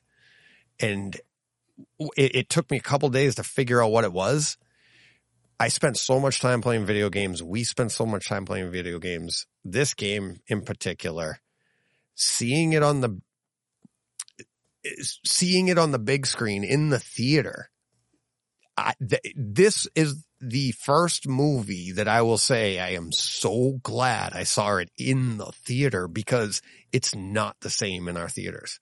Because I'm used to video games in my theater, right? And I'm used to like, there it is, seeing this on a giant screen, and that your video game system or watching this movie play out larger than life. It kind of, when I went into my theater, I was like, oh, I'm like, it's great. Like I said, it is a demo worthy beginning to end, but having seen it in the theater, I was like, this is the first movie in a very, very long time where I went, the picture might be better because it's small. It's more clear, but that experience that I experienced in the theater, it's just not exactly the same. And I'm not saying I'm disappointed by it, but to me, it's like, that's why we go to the theater. And we're trying to duplicate that in our home, and having a 7-story tall building, screen. You just can't do that in your home. I don't care how close you sit to it, right? So I feel like Oppenheimer might do that as well for me, because I love the theater experience on that. But this is the first movie that I actually was like, interesting. And I know you didn't see it in the theater, so it's like, it's, and I'm not degrading the physical version, what we're getting. I'm just saying it's like, that's why we go to the theaters. And this is the first movie that did that and pointed it out to me. So like it just like hit me like 2 days after I watched it in my theater. It took me a little while to figure it out. See, I mean, obviously I can only imagine what it was like, but based on my local theaters, I'd rather have seen this with the person I saw it with, all excited for it, than 53 idiots on their phones talking, behaving like absolute fools. That was fun too, though. Did I tell you the one when we walked out of the theater and listening to the people around me, and they're like, "Oh my God," and they were talking about Le Mans, and they're like, they were like, that track. They didn't say track. That map is so hard. Like map. It's like they don't even know. I don't even know. Like some people, they play these games and they don't even know. Like this is based on real. Like that's a real track, and it's a legendary track. And they're like, they can't even call it that. They're like the map. Like, oh God. Youth today, eh? Oh yeah. They were in their 20s. I'm like, oh my God. It did remind me also not only of Drive to Survive. The whole ending reminded me of Ford v Ferrari as well. There was quite a bit of that too, kind of the same sort of setup in the way it was run. But it is really, really good. I mean, I do recommend it, and I'm glad I've seen it this way because I know what I'm like in the theaters, and I don't think I would have enjoyed it as much in the cinema as seeing it at home. Yeah. And again, absorbing the enthusiasm from the person who was seeing it with me. So I'm seeing the acting issues, but the enthusiasm of the person, what he was going, oh my God, you know, when that incident happens where the vehicle lifts up, literally held their breath and would have just gasped. So that was more fun than being in a theater. I mean, that was great. So, I enjoyed it. Are you going to pick it up, John, or is it one I will. I'll pick it up. I mean, I thought the movie was okay, but you know, I remember thinking the same thing, that it's going to be a great home theater experience. And it is. And, you know, I'll definitely pick it up for that. You know, when it's $8 or whatever it is, I'll grab it. Cause I didn't love the movie as much. You know, like I said, we just mentioned it again. I know it's based on a true story, but I just felt like it was every trope that you've ever seen in any sports movie ever. Yeah, you know, it's a very, very loosely based. One of the reviews I read says that it just about qualifies for the tag of true story, but only just. I mean, there were whole events in this that take place in entirely the wrong order, including the major one, which got some flack from the family, and some controversy from the family about that. But as a sports movie, and I think that's how you should approach any film, it is just a movie. And as a sport movie, it's great. Right. And, you know, you've got your bad guys are bad, your good guys are good. There's not a lot of gray areas there, and there's lots of loud cars. Yeah. What more could you want on an evening in? I didn't even really see. I mean, well, you had bad guys on the track. What'd you think of Orlando Bloom? Do you think he's a bad guy, or do you think he's just doing his job? Because that's how I saw him. Yeah, I don't think there was a lot of grey there. I think he would. Yeah, I think that on another script or another pass of the script, he's the bad guy. He is the manipulative marketing exec with another draft of the script. As this is presented, I think it's pretty clear he is trying to do the right thing. He's trying to have everything. He's trying to promote the company he works for, and also trying to give a young guy a shot, a title contender. You know, he's not Mickey. That of course is David Harbour, but he is, you know, he's there. I love his character. I love his character. David Harbour. Yeah. Oh my God. When he first meets the students. Yeah. The only funny thing I thought about, the thing I thought about him though is I'd be curious to know if his character in real life is the size that he is, because he's 6'4", 6'5". The guy's a bear. There is no way he's a racing driver. And in fact, when you get out of the Porsche, the GT3, you can see him almost squeezing himself out of it, and it was quite funny. If you look closely, he's really struggling. So there's no way he's a racing driver. No, and it's funny because I'm wondering if that's, you know, no spoiler, not really a spoiler or anything, but that's one of the first thing he brings up to the quote main character is like, how tall, look how tall you are. Like, do you even fit in a car? And he's like, I don't know.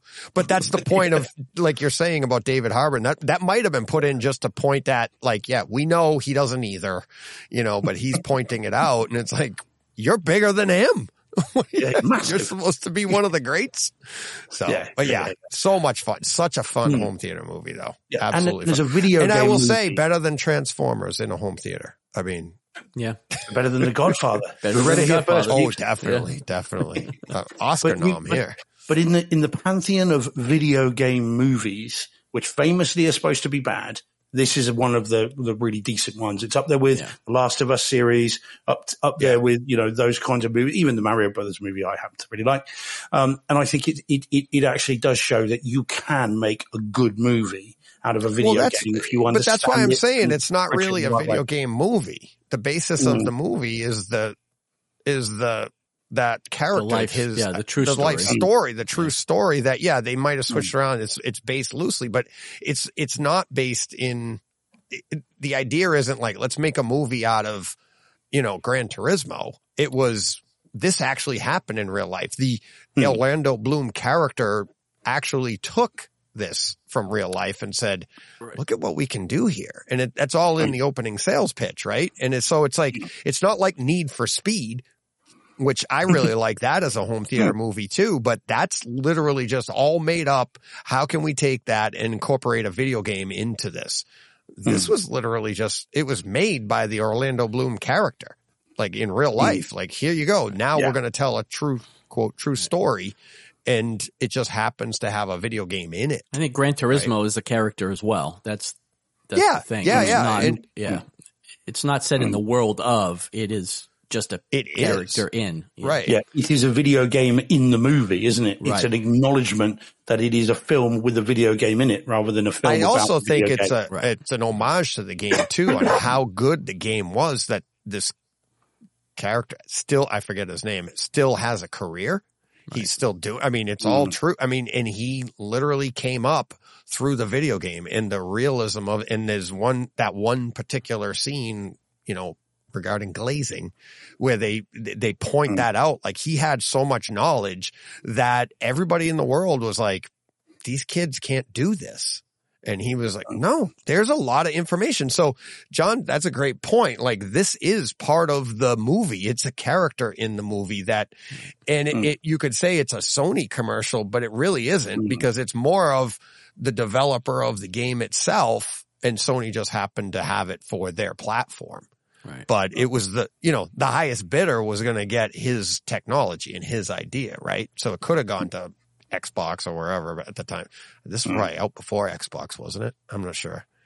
I don't know. Yeah. Oh, yeah. The PlayStation 1 version of Gran Turismo was prior to the Xbox, the original Xbox, I believe. Yeah. But I mean, it is a Sony commercial as well. I mean, the number of times the PlayStation thing comes up. Oh, for sure. And of course, a Gran Turismo logo. I mean, it's everywhere in this, even down to the little bag that he's carrying. You know, even that's got Gran Turismo written on it. You know, I mean, it's a marketing, wet dream for Sony, I'm sure. You know, and again, but if the next one out of their stable is Ghost of Tsushima, and as samurai fans as we are, Chad Stahelski directing it, that's what we really want. Yeah. This is an interesting question from Paul in the chat. Do you think Gran Turismo would have been more or less successful if it had not been called Gran Turismo? Less. That's a great question. Yes. It's not a yes or no question. Less. I think less. The brand recognition is what brought people to it. And then you get a good film as well. But here's where this is why I think it's a great question. A lot of people avoided it because they thought it was another video game. They didn't realize that had they named it after the character and they said true story of such and such, and you were like, who is he? You might not have known who he was. And then you were like, oh, he came up through a video game system. You know what I mean? Whereas there is a perspective of people going, I'm not going to say it's just another video game movie. It's like Need for Speed. No, it's not.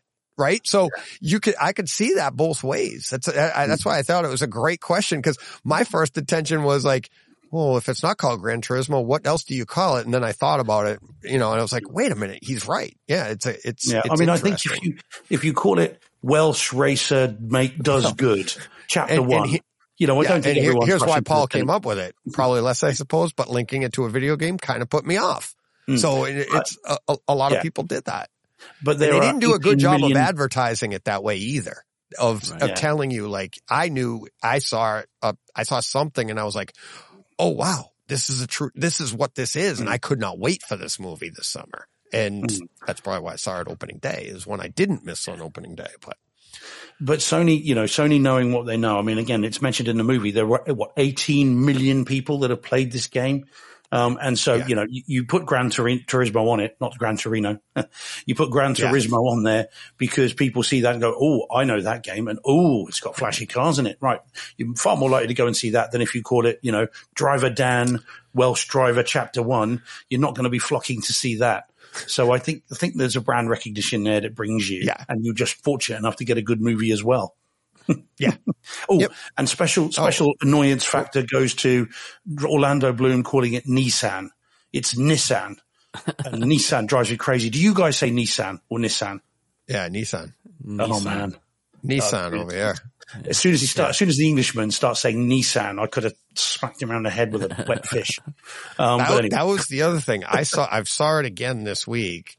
I actually snuck this in during October.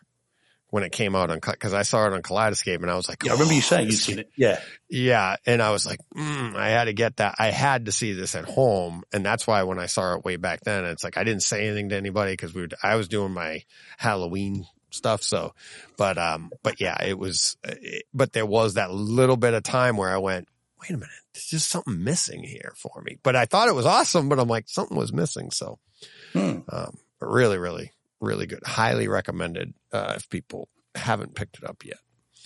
So, all right, this is our last one, right, guys? It is. You missed Winter Soldier. Oh, I never put that. Well, let's do that next week. We'll do that next week. Right, it's a new release. No, I'm just kidding. Yeah, yeah, you're right. I never put that image in here, and I do have it. But all right, let's get to this. We've all done it. We've all seen it. So this should be a lot of fun. Here we go. John, why don't you lead us off? Who was the first one to see it, Steve or John? I was watching it at the same time Steve was talking about it. Yeah. So I think we kind of watched it together separately. This was The Killer on Netflix. I had it in Dolby Vision, and 5.1, strangely. So did I. Yeah. Steve, I guess, didn't have Dolby Vision. Everything else being the same. Well, I didn't bother with Dolby Vision because I don't do Dolby. There's not enough of a difference to make it worthwhile. Right. I mean, it was in Dolby Vision, but I don't care about that. I've AB'd it and I don't see the difference. It is very weird. I wish I understood why an auteur like David Fincher, knowing that this is where it was going to come, it's a Netflix movie. I don't understand why we get Dolby Vision 4K and we get 5.1 something. Yeah. I mean, I haven't still quite figured out whether it was DTS, Dolby Digital, or just I think mine showed mine showed 5.1 PCM is what, mine did as well. What my AVR was saying. So that's weird. I was, and that's why we were texting, couldn't work it out.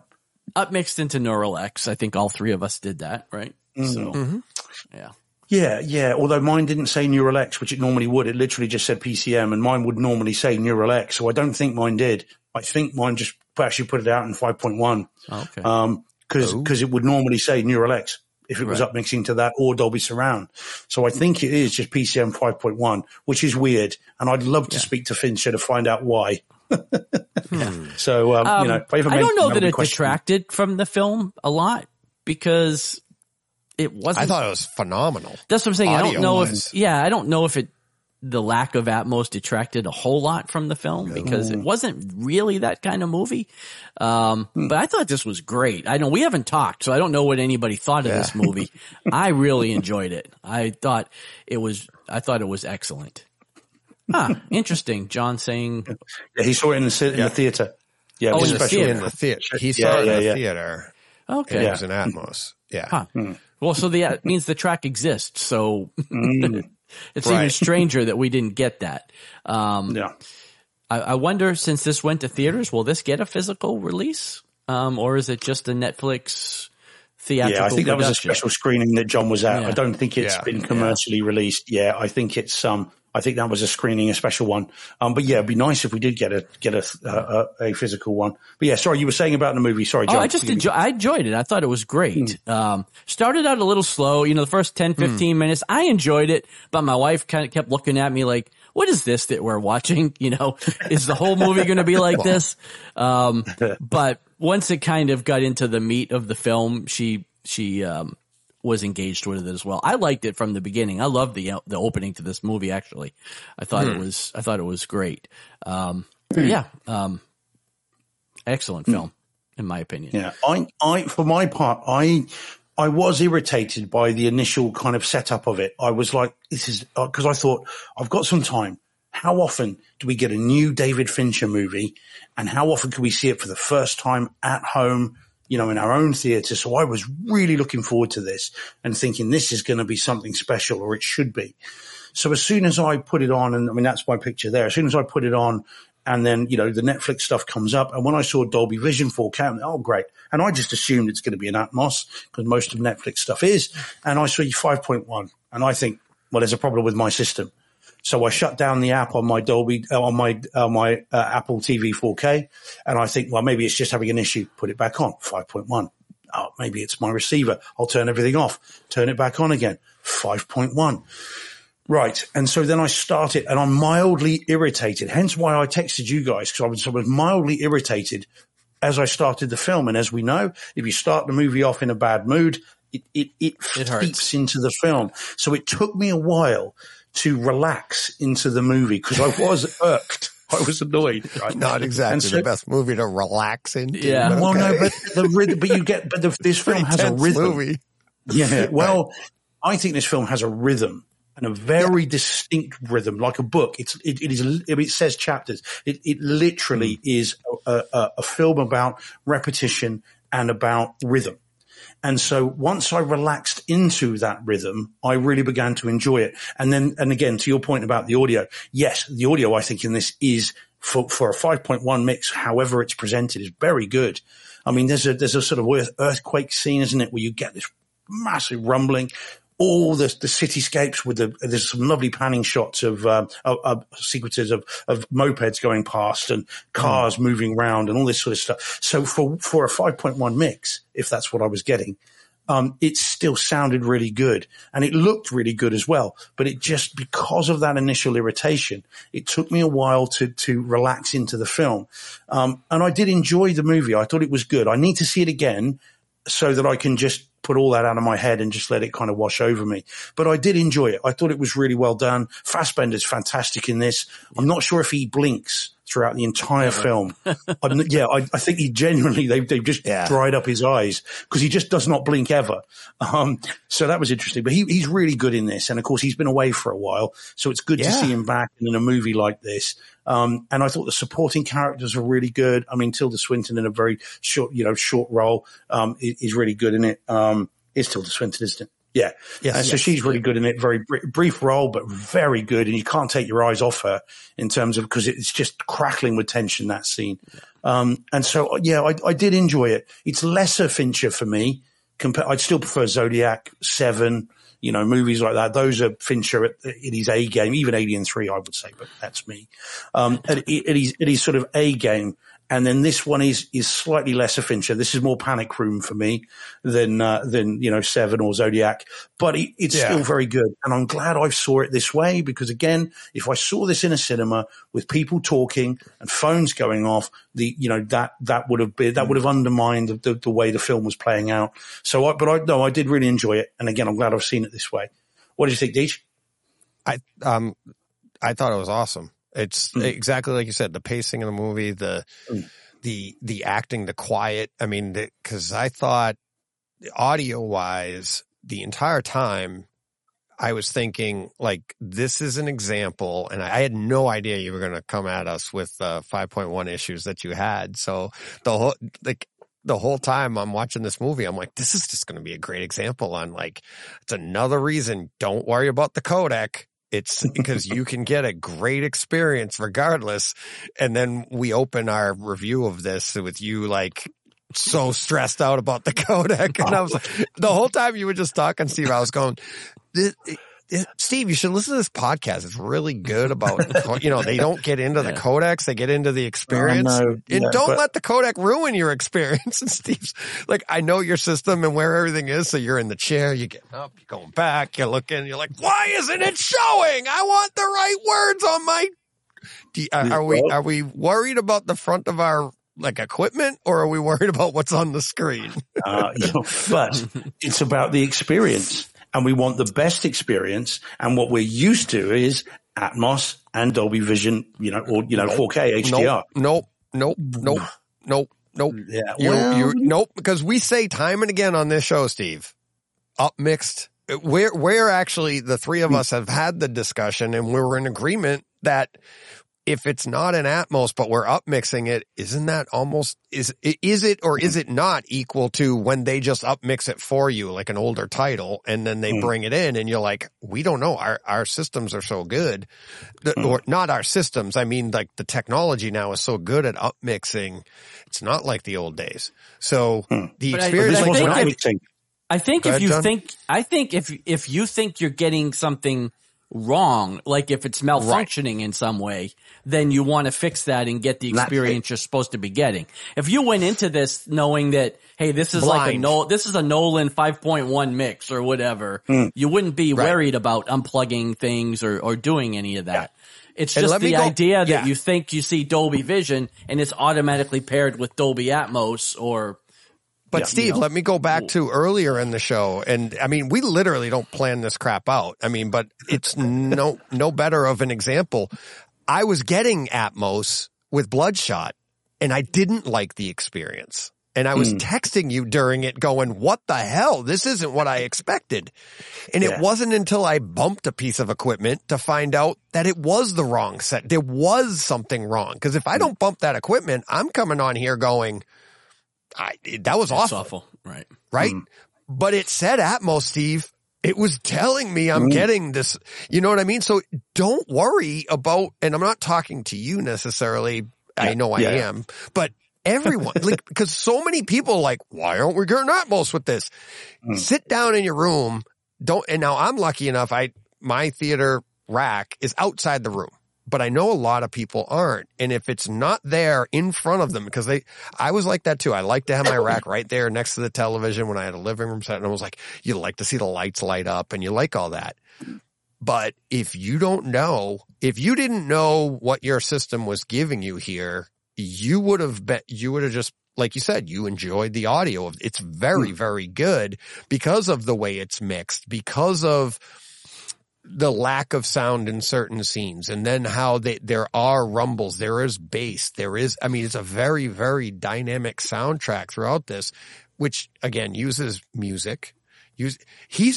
I'm sorry, Michael Fassbender in this. There were times, and this is going to be a weird segue, but he was very Stephen Wright to me in this, because he was very just dry and very just like. And I don't know if you ever saw his special, like he did a special or he had a show and he's walking down the street and he had headphones on and he puts in the little tape and he's walking. This is Stephen Wright, the comedian, and he's walking down the street and the tape that he put in was from his, voicemail back in the day when you actually had tapes. And he's walking down the street and it was like, this is what he's listening to on his Walkman. It's like, boop, Mr. Wright. Yes. We have your whatever ready for you. Your extended warranty is about to expire. No. He was walking down the street and they're like, your appointment for your eye doctor appointment is all set for today at 3 or for tomorrow at 3 p.m. And he's just walking along. You don't know where he's going. Then it's like 3 messages later, boop, Mr. Wright. Yes, I'm sorry. We have to cancel your appointment. He turns around and starts walking the other way. And it was like, that's what this movie was like to me without that kind of humor. But he was everywhere he went. He was so like just dry, matter of fact, got to do this. Anticipate, don't improvise. Stick to the point. Yeah. It was, I'm on a mic, but if you're anticipating something, I still didn't get that, but it was so well done and so well shot. And the audio, I thought it enhanced this movie so much. And I swear the whole time I was like, this is another example on don't worry about the codec because this sounds awesome. Oh yeah. Go ahead. Yeah, but as I said, John, exactly that. The problem is is this what I should be getting? And mine wasn't up mixing that I could see. It would normally say Neural X or Dolby Surround, and it just said PCM. So I think I was getting pure 5.1. And when I start off thinking, but that's not what I should be getting, there's a problem here. So that's actually me seeking the best experience. Correct. Is it possible that because that happens to me too. And and I think it might have happened on this. So like I'll pull it up and it'll tell me like on my app, I can see what it's doing and it'll show me all my speakers on the app. Right. And it'll show which ones are lit up and which ones aren't. And if it's not up mixing, I'll be like, oh, so I have to go in and tell it, oh, this is one that I do want. If it's a new codec you haven't accessed before, your system might not know that this is one that you do want to up mix. Yeah. Because we're so used to like, oh, it's another codec that you always up mix anyway. So maybe that was the case. I don't know, but I know that it's happened to me. It may have happened on this one. I don't remember, but PCM 5.1 is still, it's a good 5.1. Oh, yeah. Well, if I'd known that's what it was supposed to be, that's what you're going to get, then fine, let it play, let it ride.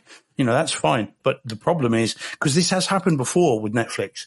It happened ages ago with a movie where I first put it on and it said, 4K 5.1.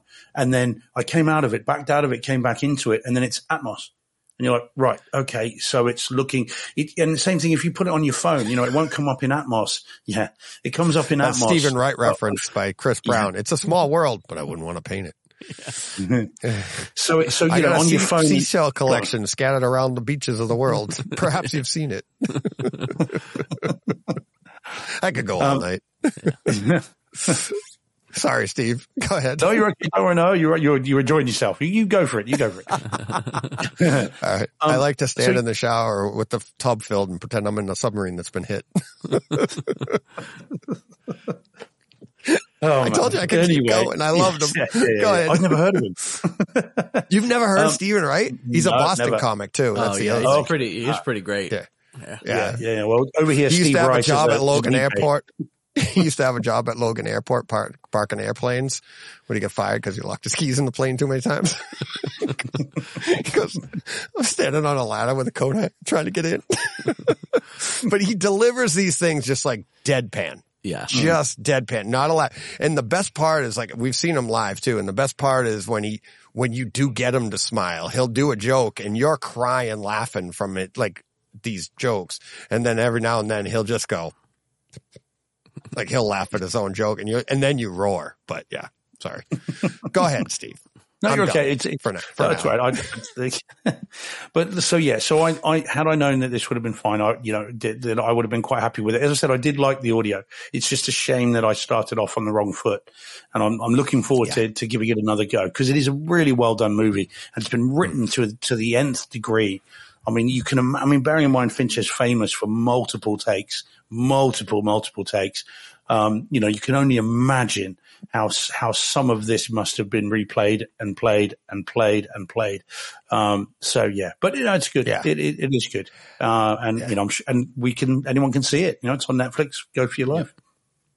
Yeah. It would be nice to get this physically. For sure. Yeah. If we could get that and then get Steve's codex, straightened out. Well, I don't care. If you want to release it in 5.1, Dolby True HD. Yeah. Oh, no. Yeah. Fine. Then I cannot mix it properly and then I know I'll enjoy it even more. But, what we got was really good. Yeah. Just it was the irritation of the, right. I reckon Netflix should have to say, Steve, this is in 5.1. Just leave it alone. And then I'll know. Is that too much to ask? No, but but that's, it's a great point because it happens to all of us. You go to a movie and John, what was it from? I think it was Shazam back when we were doing the other show. And I didn't like Shazam when I first saw it in the theater and I had to go back a second time because I'm like, is it me, John? And it was like, yeah, it was pretty good. Yeah, it was you. I'm like, all right. And I was tired. I was in a bad mood or whatever, but yeah, that definitely can happen. That's why I don't read reviews either, because I don't want to get somebody else's perspective before I get to experience it myself. And that goes for guys like even like a Ralph Potts or, it's just Mike over on AV Nirvana. It's like, I read these guys after I've had my opportunity. Because we all have different perspectives on these things. And when you hear somebody say, oh, this is, I didn't like the audio in this. Maybe I did. Cause maybe at that point, the parts that they were looking for more, I wasn't. And cause I'm into the movie and cause these movies are meant to be like a full experience. They're not meant to be like, just sit down and break it down to like the bit rates coming out and the audio that's at that moment, because if you break it down like that, you're not taking the full environment. And I'm not saying that those guys are doing that. What I'm saying is everybody's opinion is based, like, I know like how much I love something. It's based on more than just that one thing that I love. Right. So like just say the audio in a particular movie, it could be the storyline that has me so wrapped up that I'm absolutely like just bonkers over how that sounded. Right. And there's nothing wrong with that. And that's why I think a lot of people go, I loved it. I don't understand you. You're like, how could you be so wrong? Well, it didn't speak to you. maybe your dad didn't take you to see this when you were a kid, like whatever reason you like something, right? And, if you get mad at the beginning because you're frustrated and it's like, this isn't working the way I thought it would. And I get the not neural Xing. You're like, that doesn't make sense because that doesn't seem right. So, stuff like that can take you right out of it. So, quickly, Chris is saying in the chat, David Fincher's The Killer debuts on Netflix at number 1 in 88 countries with 27.9 million views. And that was just Steve trying to get the codec right. Yeah, absolutely. Who knows when it's done since Well, it's not like me to back out of a film and be texting you guys going, are you guys getting this? Is kind of weird. I thought you were talking about the video aspect of it. Well, there was that as well, because initially it just came up. It was unclear. It didn't come up in 4K initially either, and then it did, and it was in 4K. I mean, you can tell. So it was a weird kind of setup, and it just started me off on the wrong foot. But there we go. I will rewatch it. Definitely worth powering through is the overall message, right? Oh yeah. And if you see this on your screen, it's not a problem. This is how it's supposed to be. So don't do what I did, folks. Don't do this. You don't hear him say that often. No. Not as I say, not as I do. Yeah, exactly. Woo. I didn't even get to Falcon Winter Soldier. Yeah. Captain America Winter Soldier. I'm going to once again save my tweak of the week for that, because that's kind of why I watched it. But for people in the audio, I listened back to that a little bit this week, and we've never said what it is. My tweak of the week is glasses. I've got glasses for the first time, and I can't wait to tell you guys about the experience of that and what it was like. I went from my vision is fine. These are just, and as the doctor said, they're more of an enhancement type thing, like our theaters. I went from 20/25 in one eye to 20/20 in my left eye. So my vision's pretty good anyways. But what this is doing for me, I'll save for next week. And it's pretty good. It's pretty good. And it's definitely worth, I read about it a long time ago, just hadn't had the opportunity to get to the doctors and get everything checked out. But we spend so much time on our gear and getting everything right. And what I'm going to describe next week is like, you also got to take care of this part too, so that you're making sure you're getting everything. It doesn't mean anything I saw or experienced before is wrong. That's your perception, your reality at that time. But now what I'm seeing is just, a lot of fun. So, and if you've had glasses your whole life, you know this because I never needed them. I have never needed them, and it's just all of a sudden I'm like, I can't see a damn thing up close, and especially as the day goes. But I'll describe that more next week, because who knows what else we'll have. But we've had some busy next week, guys. The Old Man Podcast, where each talks about glasses, one of us talks about our prostate, and that'll be the offshoot. And one of us falls asleep halfway through. Oh man. Oh man. Just because it was my birthday yesterday, Dean. I know. Jeez. I love it. I mean, you're so humble about it too on Twitter. Don't you hate it when people come onto Twitter and start talking about their birthday? I do that every year. Every year I do it. Yeah. I know you do. It's pretty funny. So, all right. Thank you to everybody in the chat. Lots of chatter going on there. Really appreciate it. And like I said earlier in the show, email me at dj@brightsidehometheater.com for questions, comments, stuff like that. Leave comments on YouTube as well. Because I get to most of those, whether you like our accents, whether you like I was about to say my facial hair, whether, stuff like that, all the good fun stuff. Make fun of us. I don't care.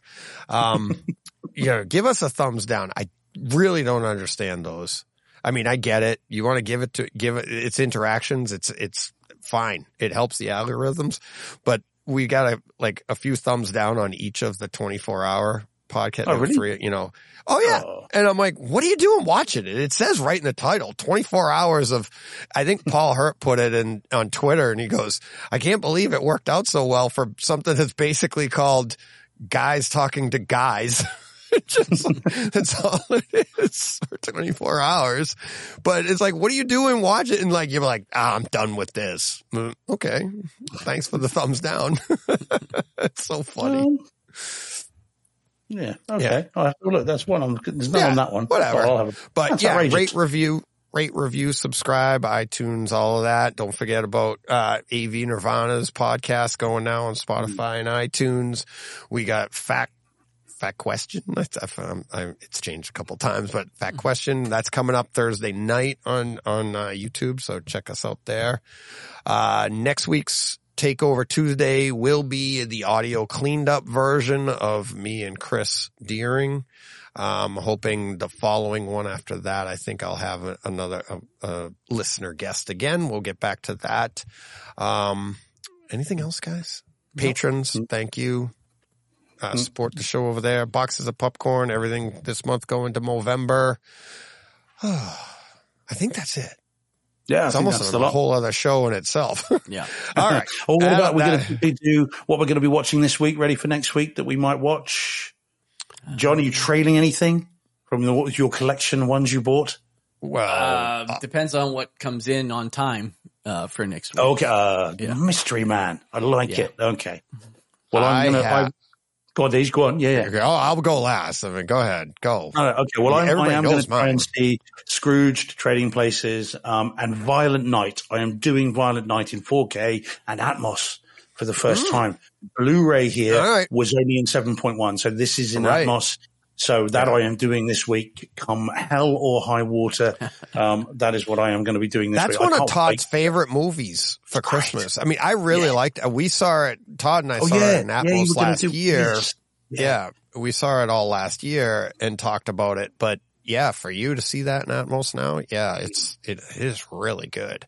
It is a true, like, gory horror movie. And, David Harbour again. So there you go. Yeah. Oh yeah. It comes in. Yep. It's and a Ryan is from Bristol at the beginning. Next Tuesday we will be recording at 5 p.m. I am guaranteeing at least once, maybe twice, I will have seen Oppenheimer at home, and I cannot wait. I cannot wait for that. That's I think it's going to be my home theater movie of the year, I think, but I have to wait to see it. I think it would knock The Covenant off the shelf, off the number one spot. That's still my number one movie for the year, until next Tuesday. So next Tuesday, I will have my Oppenheimer, report. So maybe I'll throw in some Big Bang Theory too. It'll be an explosive show. Yes, exactly. All right. I see you guys next week. Until then, what are you going to do? Go push play. What he said. Yeah.